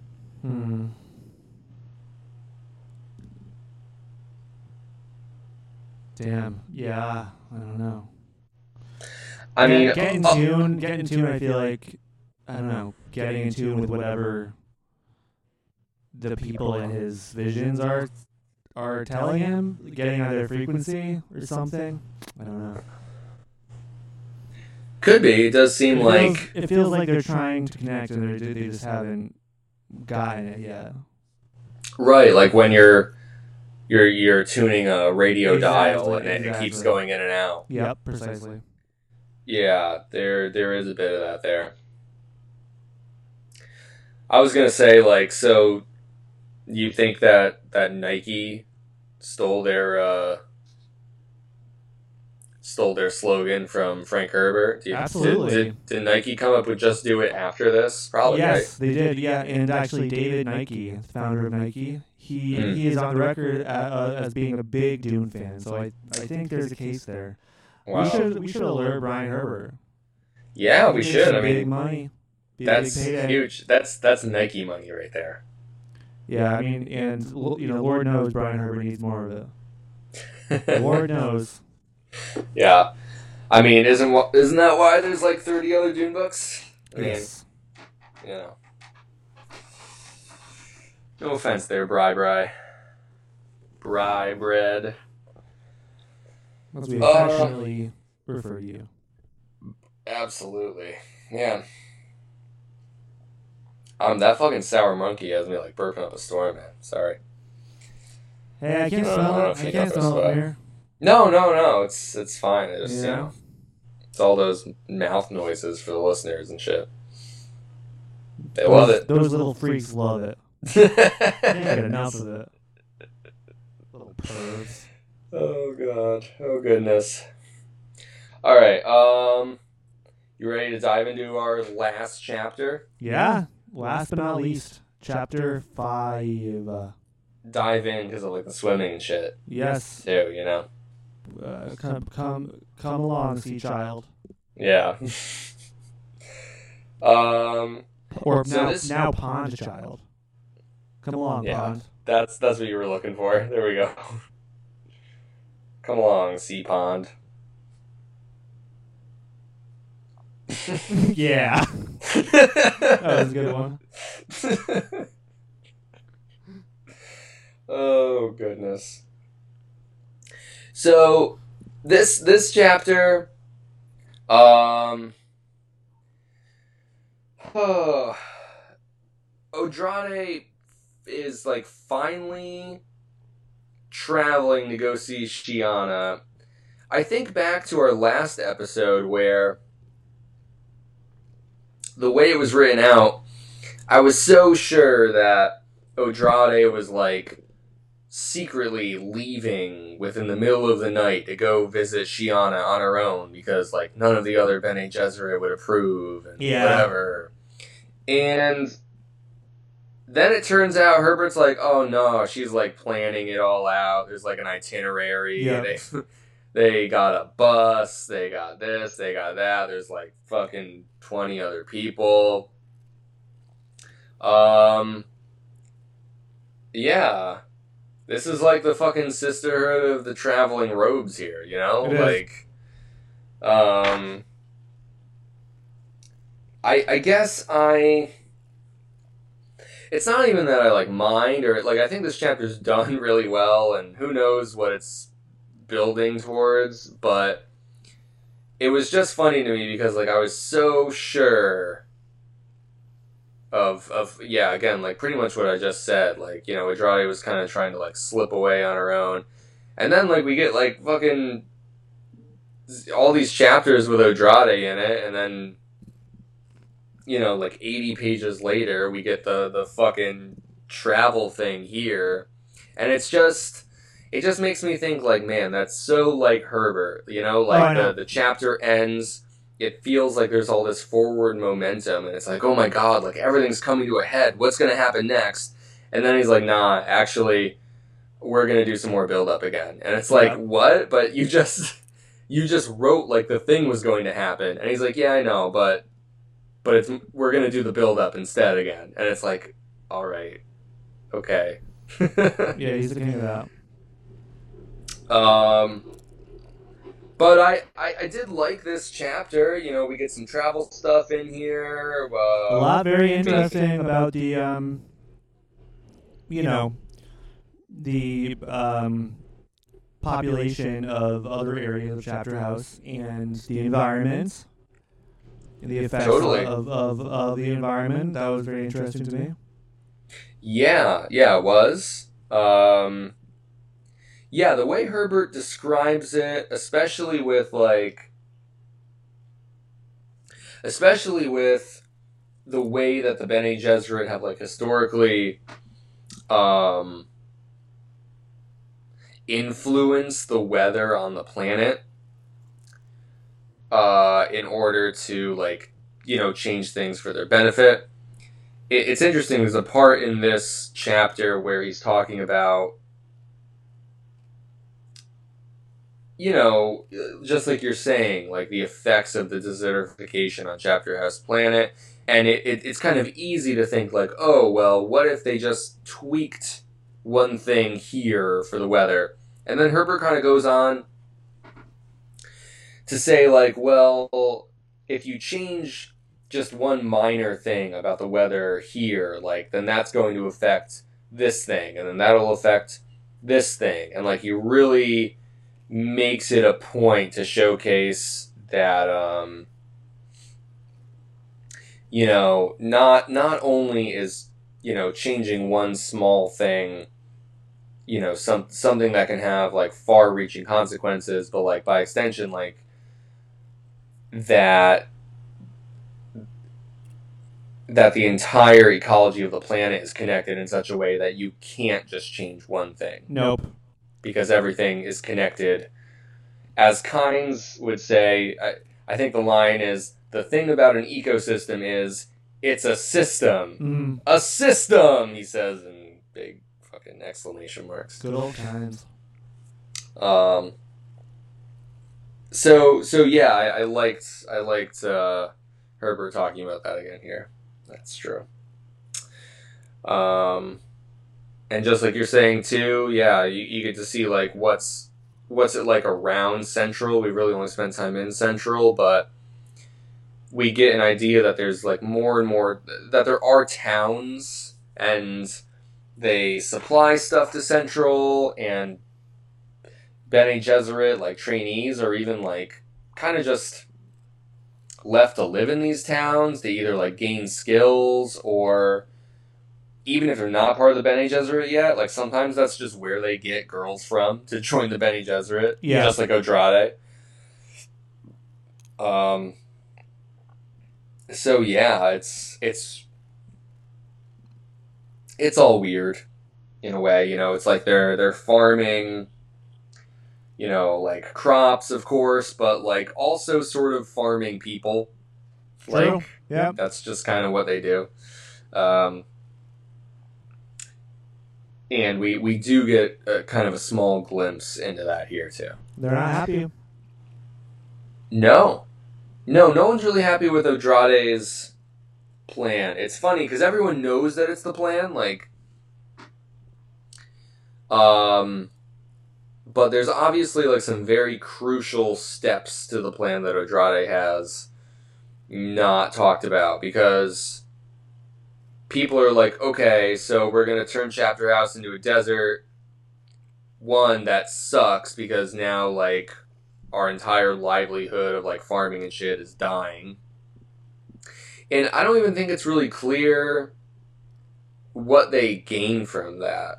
Like, okay, so you get a worm, a bunch of worms, I guess.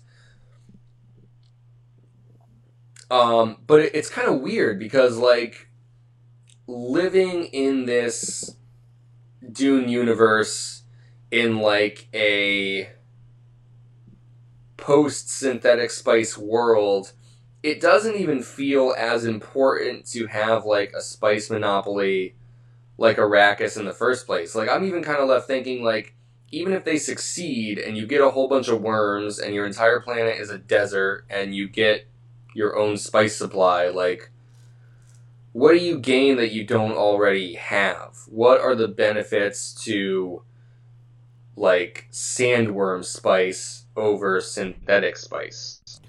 I don't think that's ever really been made clear. No. Other than like there probably is a benefit. Like it probably is better to have real spice, right? Yeah, there's nothing like the real thing.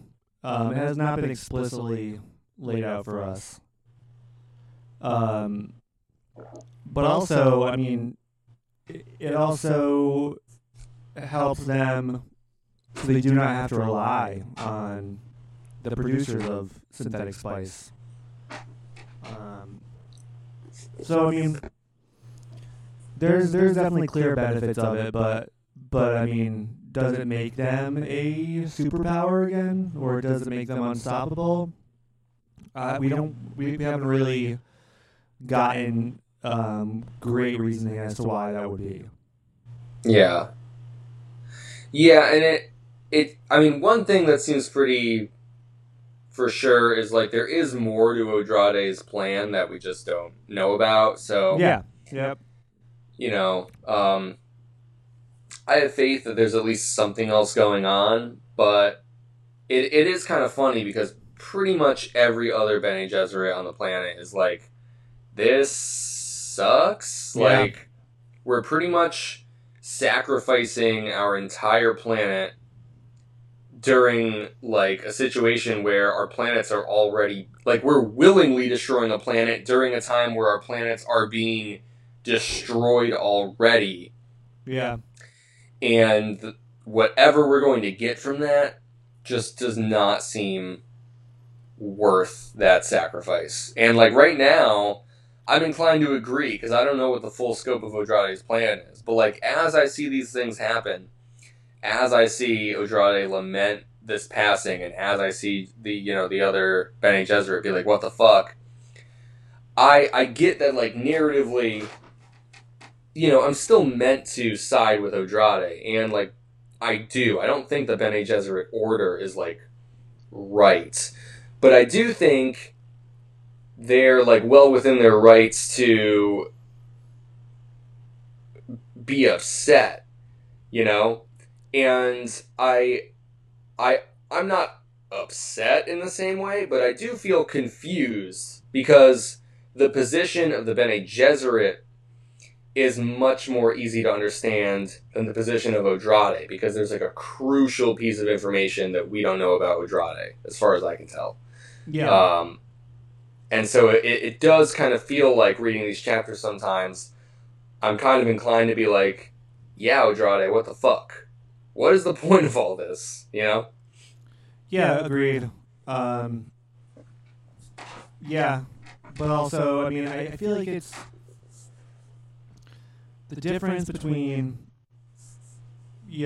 dying surely, but, like having a decent quality of life before you die versus maybe suffering and being in pain for the short term, but having a chance at survival with Odrade's plan. That is very, very true. Very, very true. So, yeah, but I'm right there with you and still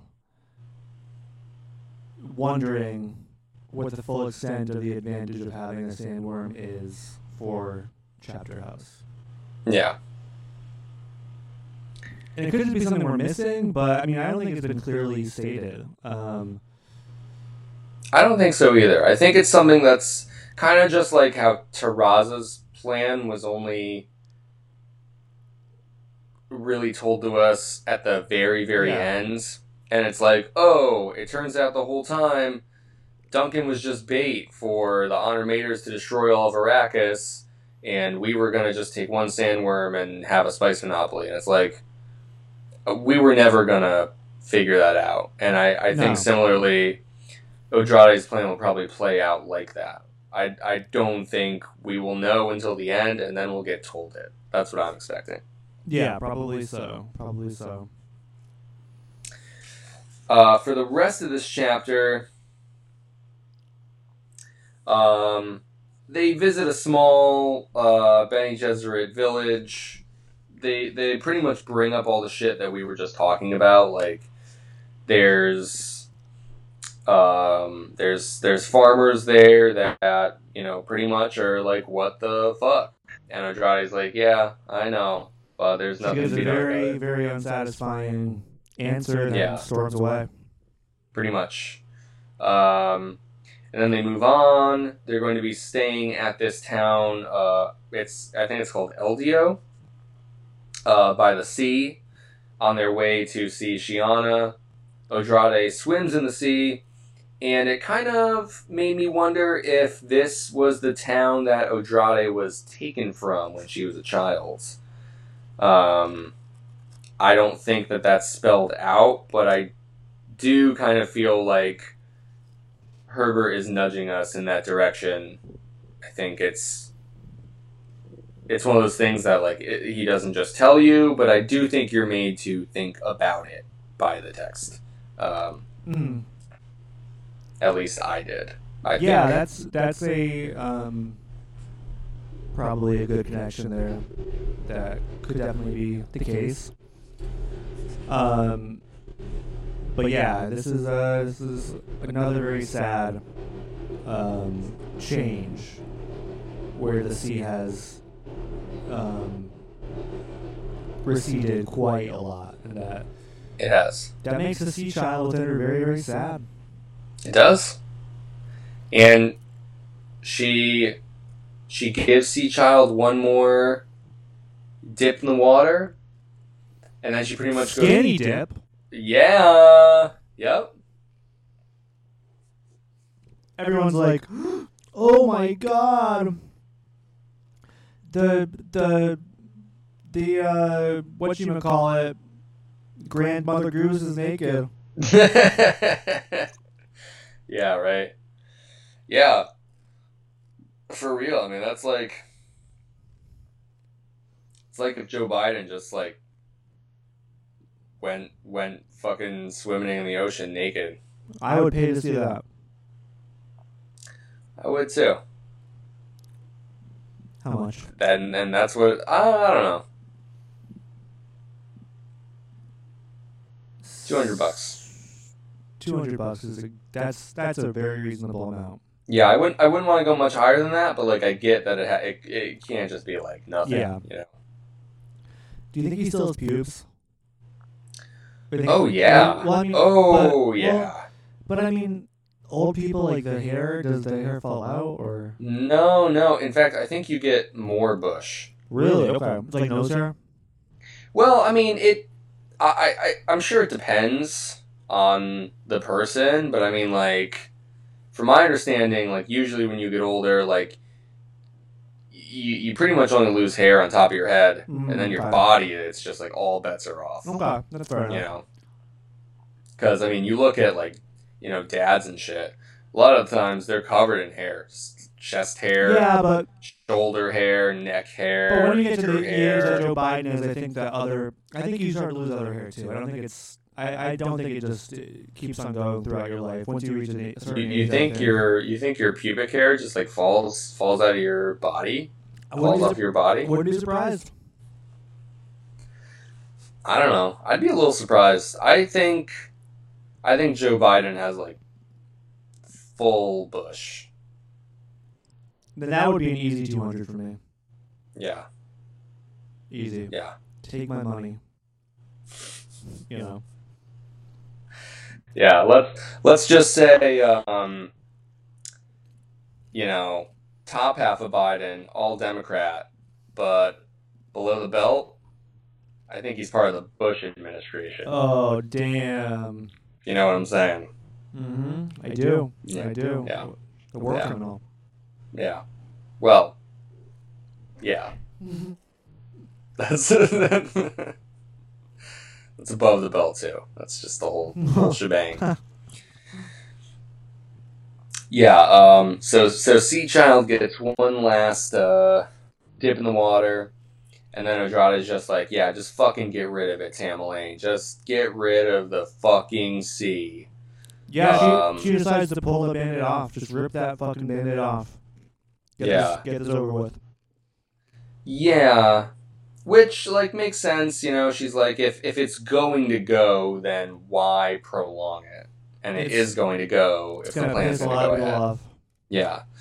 I mean, it might be better for the evolution of a worm, but like for her people, that's not a lot of adjustment time. That's not gonna do them any help. But no. At least it'll be over and done with. Yeah. Yeah, I mean, we'll see what the consequences are. I almost wonder if she gets rid of the sea fully, if this will, like, really create, like, real unrest within the Bene Gesserit. Like, there was already a Proctor meeting called to see if Andrade was going to continue leading the Bene Gesserit. It feels like just, like, getting rid of the entire sea is a pretty big move that pretty much everyone is going to very strongly dislike. Yeah.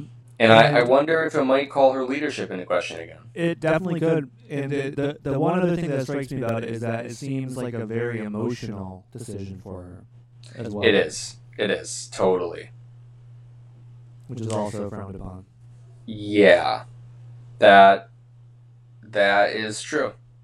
But in this moment, whether or not the other Bene Gesserit would realize this or not, she's kind of making the decision against her emotions. It's very emotional for her to make the decision, but she is ultimately making what she believes to be like the Bene Gesserit first decision at the expense of, what she would want. Her emotional sea child self, of course, would want the sea to remain.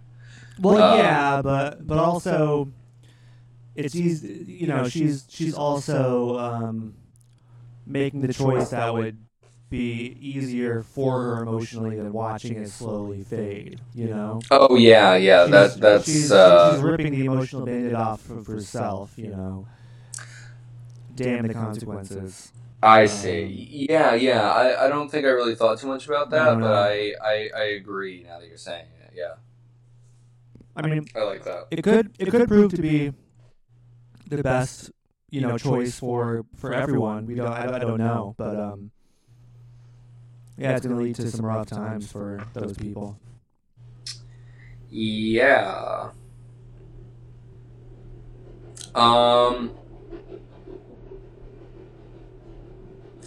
of makes me think, I mean, talking about leadership, talking about Odrade's place in that. In this chapter, there's a line, it's on the top of page 33. Odrade's thinking, long ago, the sisterhood had ruled that each sister must make her own moral decisions. Never follow a leader without asking your own questions. That was why moral conditioning of the young took such high priority. And then she kind of goes on to say, too, like, that's probably why Shiana is acting the way she is, because we didn't start training her young enough. Mm-hmm. So, two things about that. One, going off of the discussion we were just having, it's one of those, it feels like no matter what the Bene Gesserit reaction is, like, I think this just feels like a weird piece of information to bring into the discussion, because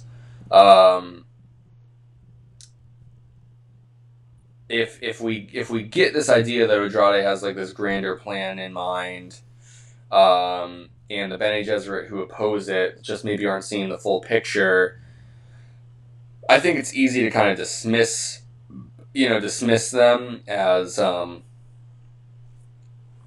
not being as like emotionally intelligent as Odrade is, and not seeing the same things that she does. But like here, Odrade too is like, it's kind of the duty of those who are ruled to question their leader. And of course, Odrade in this case is the leader. I mean, sure enough, she does accept the questioning. She does get questioned a lot, and she handles it pretty readily, and we see that in this chapter too.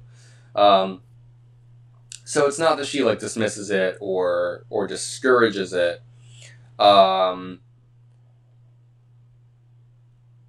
I guess I just wonder why she feels like she cannot let more of the Bene Gesserit know what her plan is. It's like, is something about her plan something that needs to be secret in order for it to work? Because the more I think about it, it just feels like she's kind of creating friction and problems between like herself as leader and Bene Gesserit as followers, where not that there doesn't need to be, but it's like, what is the purpose of it, I guess. Yeah, it does seem to me like there is part of it that needs to be kept a secret or kept at arm's length from her team for a period of time at least. Right, eventually they'll know. But and then the other thing was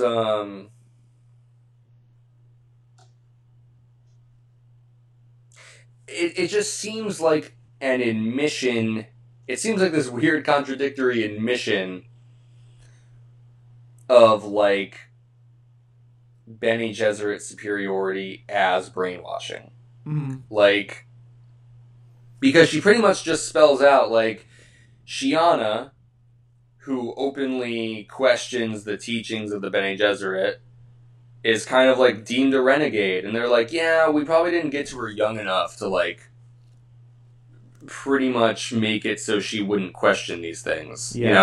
We didn't get to her young enough where we could distort her view of reality permanently, so she's able to see us from a perspective of where we're not just like idolized and put on a pedestal. Like, yep. And so it seems a little weird to me, because on the one hand, this is saying always question your leaders, but in this case, when they are the leaders and then they get questioned, they're like, no, not like that. Like, yeah, which is always the thing with leaders, and Herbert's very much aware of that. So this could very well be him calling out a kind of irony in their order, But I felt like it was strange that the Bene Gesserit themselves, not that they need to, like, fucking put a disclaimer at the end of everything they say, but it feels like it was odd that Andrade didn't, like, call attention to that or reflect on that in this moment. It feels like it's taken at very much face value, which I thought was kind of odd. Do you see what I mean there? I get what you're saying. I think based on previous passages with Andrade, I think she is definitely well aware of that duality and how it does live within her as well as a leader. So yeah, I don't think necessarily needs to be spelled out every time. But I think that's something that she does have trouble reconciling with as well, you know. But I think she knows that she's not a perfect leader or a perfect, troublemaker either. You know, it's a balancing act. It is a balancing act. And there's been a lot about balance too. Yeah. I mean, and I definitely think Herbert does these things intentionally, where I'm sure he had the exact same thoughts about her role in leadership and in that contrast with Shiana. Yeah, I think so too, and I hope that Shiana has a chance to showcase that as a character in this story. Like, I hope that her, as, like, a force of, like, internal opposition against the Bene Gesserit is, like, explored a bit more and, like, given a sense of, like, nuance and understanding that doesn't just write her off, you know. I don't want Shiana to just be dismissed. I hope that her opposition is given as much of a voice as the Bene Gesserit have been given to. So absolutely. Far. Agreed. Yeah, I do hope she can. I don't know. I hope she has a moment. I hope whatever her and Duncan are planning together does take off in some way. Yeah. All right, here's the last thing I have a note for discussion in this chapter. And I want to go back to, like, Duncan's talking about how he's not a Kwisatz Haderach in the previous chapter. In this chapter, on page 227, Andrade is thinking about her vision again of, like, her being on the tightrope while the axe wielder is coming to get her. She says, or thinks to herself rather,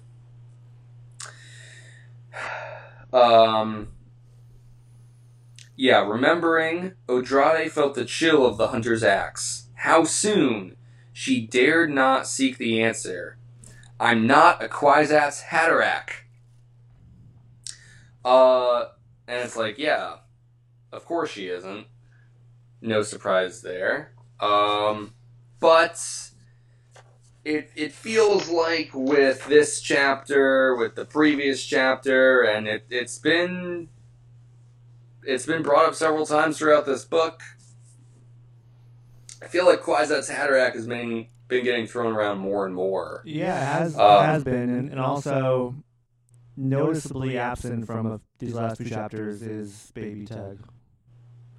Yeah, true. We got some good Baby Teg action in the previous section, but completely gone here.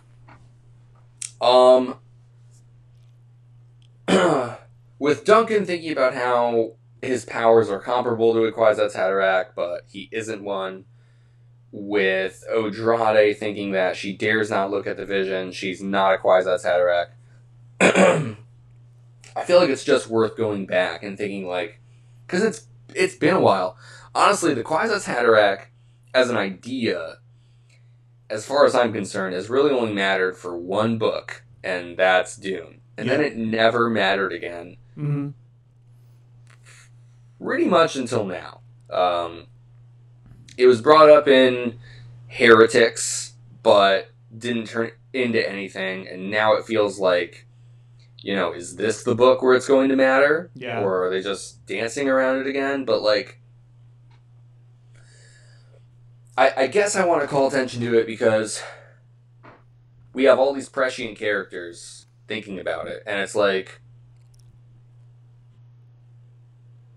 well, what is a Kwisatz-Haderach? Like, I think it's worth thinking about it again, because it's not just, like, being able to see the future really, really, really good and better than everyone else who can already see the future only kind of good. Like, the way that I remember it, it's like this idea that there's, like, something internal, something within ourselves that, like, when undergoing a vision, you can, like, turn inwards and see it, and women dare not do it, and men who try to do it have all died, unless they're the Kwisatz-Haderach. And so the Kwisatz-Haderach is, like, kind of this connecting force, kind of like this bridge, this... Yeah. I don't know, it's like, oh, the thing that could be many places at once or whatever, but, like, in my mind, like, it's like a guy who can be a girl, sort of, and can see all the things within a person. It's not even so much about the future, it feels like. It's like a very mystical kind of thing. It's something internal. Yep, yeah. I mean, it almost feels like something, like a quality that is, like, unquantifiable or unable to be adequately described. And I mean, there's I feel like there's an argument, that says we really don't know what a Kwisatz-Haderach truly is, and we haven't really seen a Kwisatz-Haderach ever. I mean, obviously, Paul even says himself he's not the Kwisatz-Haderach. Yeah. People still think that he was. Then you're like, well, was Leto the real Kwisatz-Haderach? No. Maybe, but yeah, it's still kind of a mysterious variable. It is. And it's kind of funny because it feels like, especially in the first book, when it's introduced to us, it's of course the Bene Gesserit who introduced that idea and even almost kind of claim an ownership of it, Obviously their goal is to create and control the Kwisatz-Haderach. So it feels like if anyone was going to know what a Kwisatz-Haderach is, it would be the Bene Gesserit. I think during the time where they were as close as they ever have been to making one, during the time of Muad'Dib, Yeah. I think they had a very clear idea of what they thought it was. And then when Paul was born and did or didn't become the Kwisatz-Haderach, although for what it's worth, I think the way the book ends, he kind of claims that he is, ultimately. But yeah, it's ambiguous, you could say. I think it kind of causes them to reevaluate what it means to be a Kwisatz-Haderach and what it was they were trying to make in the first place, once Paul's actually there. And so it's funny, in a way, to still see them, like, grappling with that thousands and thousands of years later. It's like, I think you're kind of right in that, like, I don't think anyone could, like, say that they unequivocally know what a Kwisatz-Haderach is. It's more like you could be like, well, I know what a Kwisatz-Haderach isn't, in a way, like, people keep saying I'm not a Kwisatz-Haderach, like, all these people with amazing abilities or crazy prescient powers, like, you can have those things and not be a Kwisatz Haderach. What is it that differentiates Kwisatz Haderach? How do you make it? So on and so forth. Like, I don't know.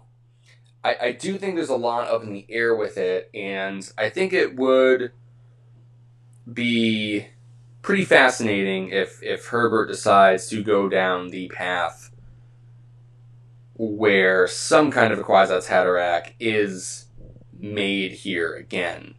Because I would like to get, not even answers necessarily, but like more possibilities that I could like feed into my mentap mind almost, where it's like I don't need it to be the answer given to me on a platter, but I would like to have something more to discuss about it. The characters keep bringing it up, and it feels like the idea hasn't been expanded on since the first book, and it even might mean less after the first book than it did to begin with. Yeah. Yep. Yeah, I would love there to be an actual Kwisatz Haderach character. I feel like it is about time that, I think there would be some sort of Kwisatz Haderach within the thousands of years that have passed since Muad'Dib's time. Yeah, I think that would be like the very exciting route to go down, but that's precisely why I don't think we're going to get it. Yeah. I think we're going to get something we are not expecting that maybe has to do with the Kwisatz Haderach concept in some way. So yeah, I'd be very surprised, because that seems like the obvious route. Oh, this character is the Kwisatz Haderach. Yeah. They didn't want this to happen ever again, but it's happening. Don't think we're going to go there. But, again, I mean, maybe Herbert knows that we are expecting to not expect it, and he'll do it. I don't know.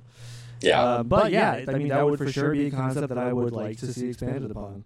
And regardless of Kwisatz Haderach or not, I do hope we do get some expansion on Teg's ability. And, if Baby Teg could tap into that would be very cool. For sure. Yeah, I do see young Teg getting back his memories, and then like upon that happening, like that'll kind of be the thing that solves this dangling mystery plot thread of like what happened on the surface of Arrakis. What did Teg do? Yeah. That precipitated, all these other events. What was it that caused the Bene or the Honor Maters to destroy the planet as they did? More than just wanting, the assurance that Duncan was killed and all that. What made them so upset that now they're super hellbent on exterminating Bene Gesserit everywhere? Yeah. That's what it is more, right? That Arrakis was going to be destroyed regardless to destroy Duncan, who of course wasn't destroyed. But it's the continuation of their attack that they think has its roots in what Teg did. Yes, exactly. Good point. Yeah. So, yeah, I do at least see that happening. That's one of those things. It's like, yeah, it's obvious, but I can't imagine that being solved any other way. Like, I don't know how else you would figure out what happened on Arrakis other than just creating the person again and having them figure it out, Yeah, exactly.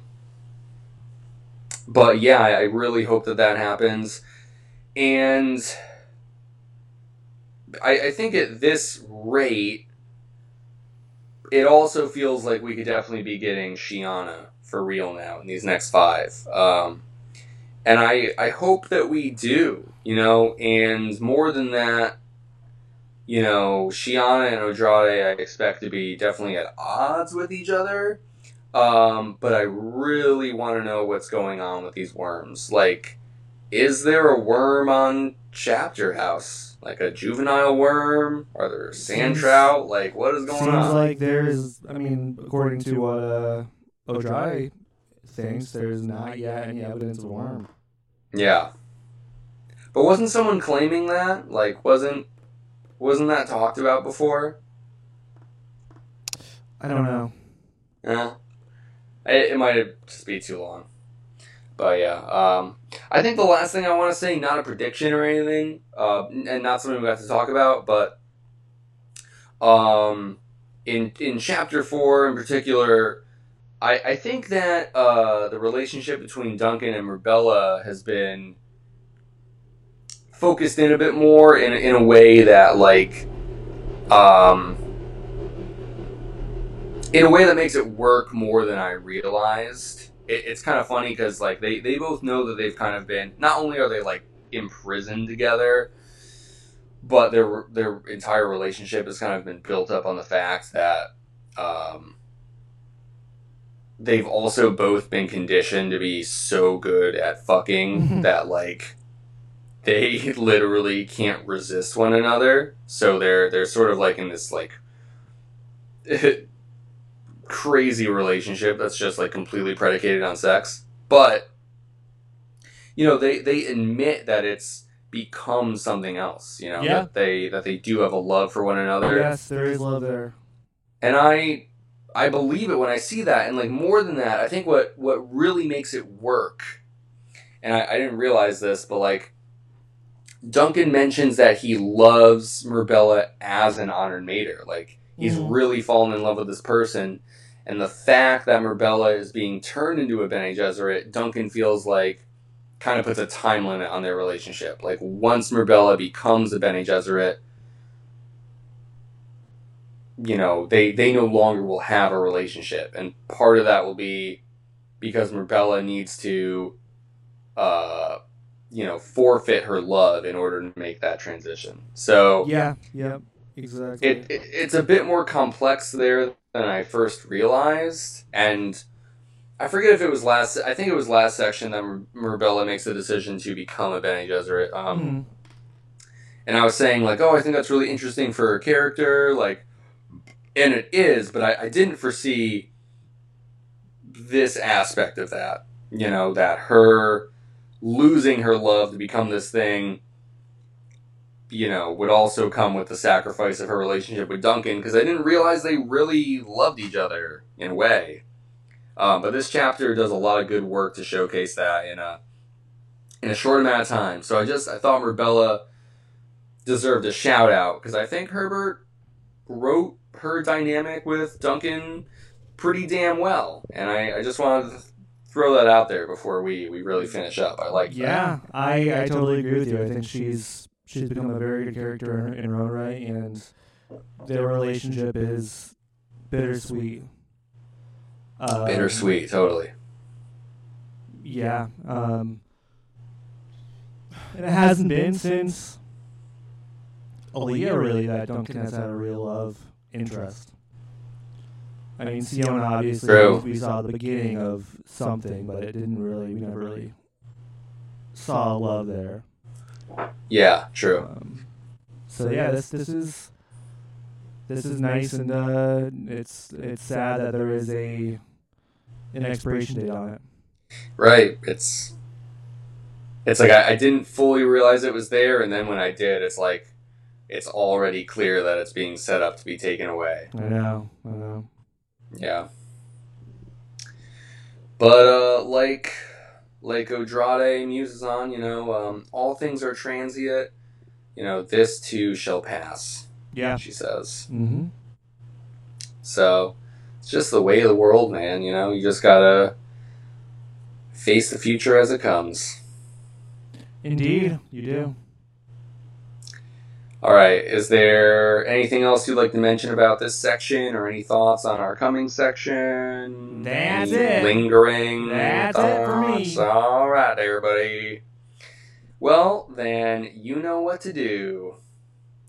So everybody, friends, fans, listeners, You can email us at doondudespod@gmail.com. Find us on Twitter at doondudespod. You can also find us on Twitter and Instagram at CorruptTV. Please rate, review, like, subscribe to the podcast. That would be very cool. Get ready for a double dose of Dune Dudes each week coming at you from here on out until the end. And until next time.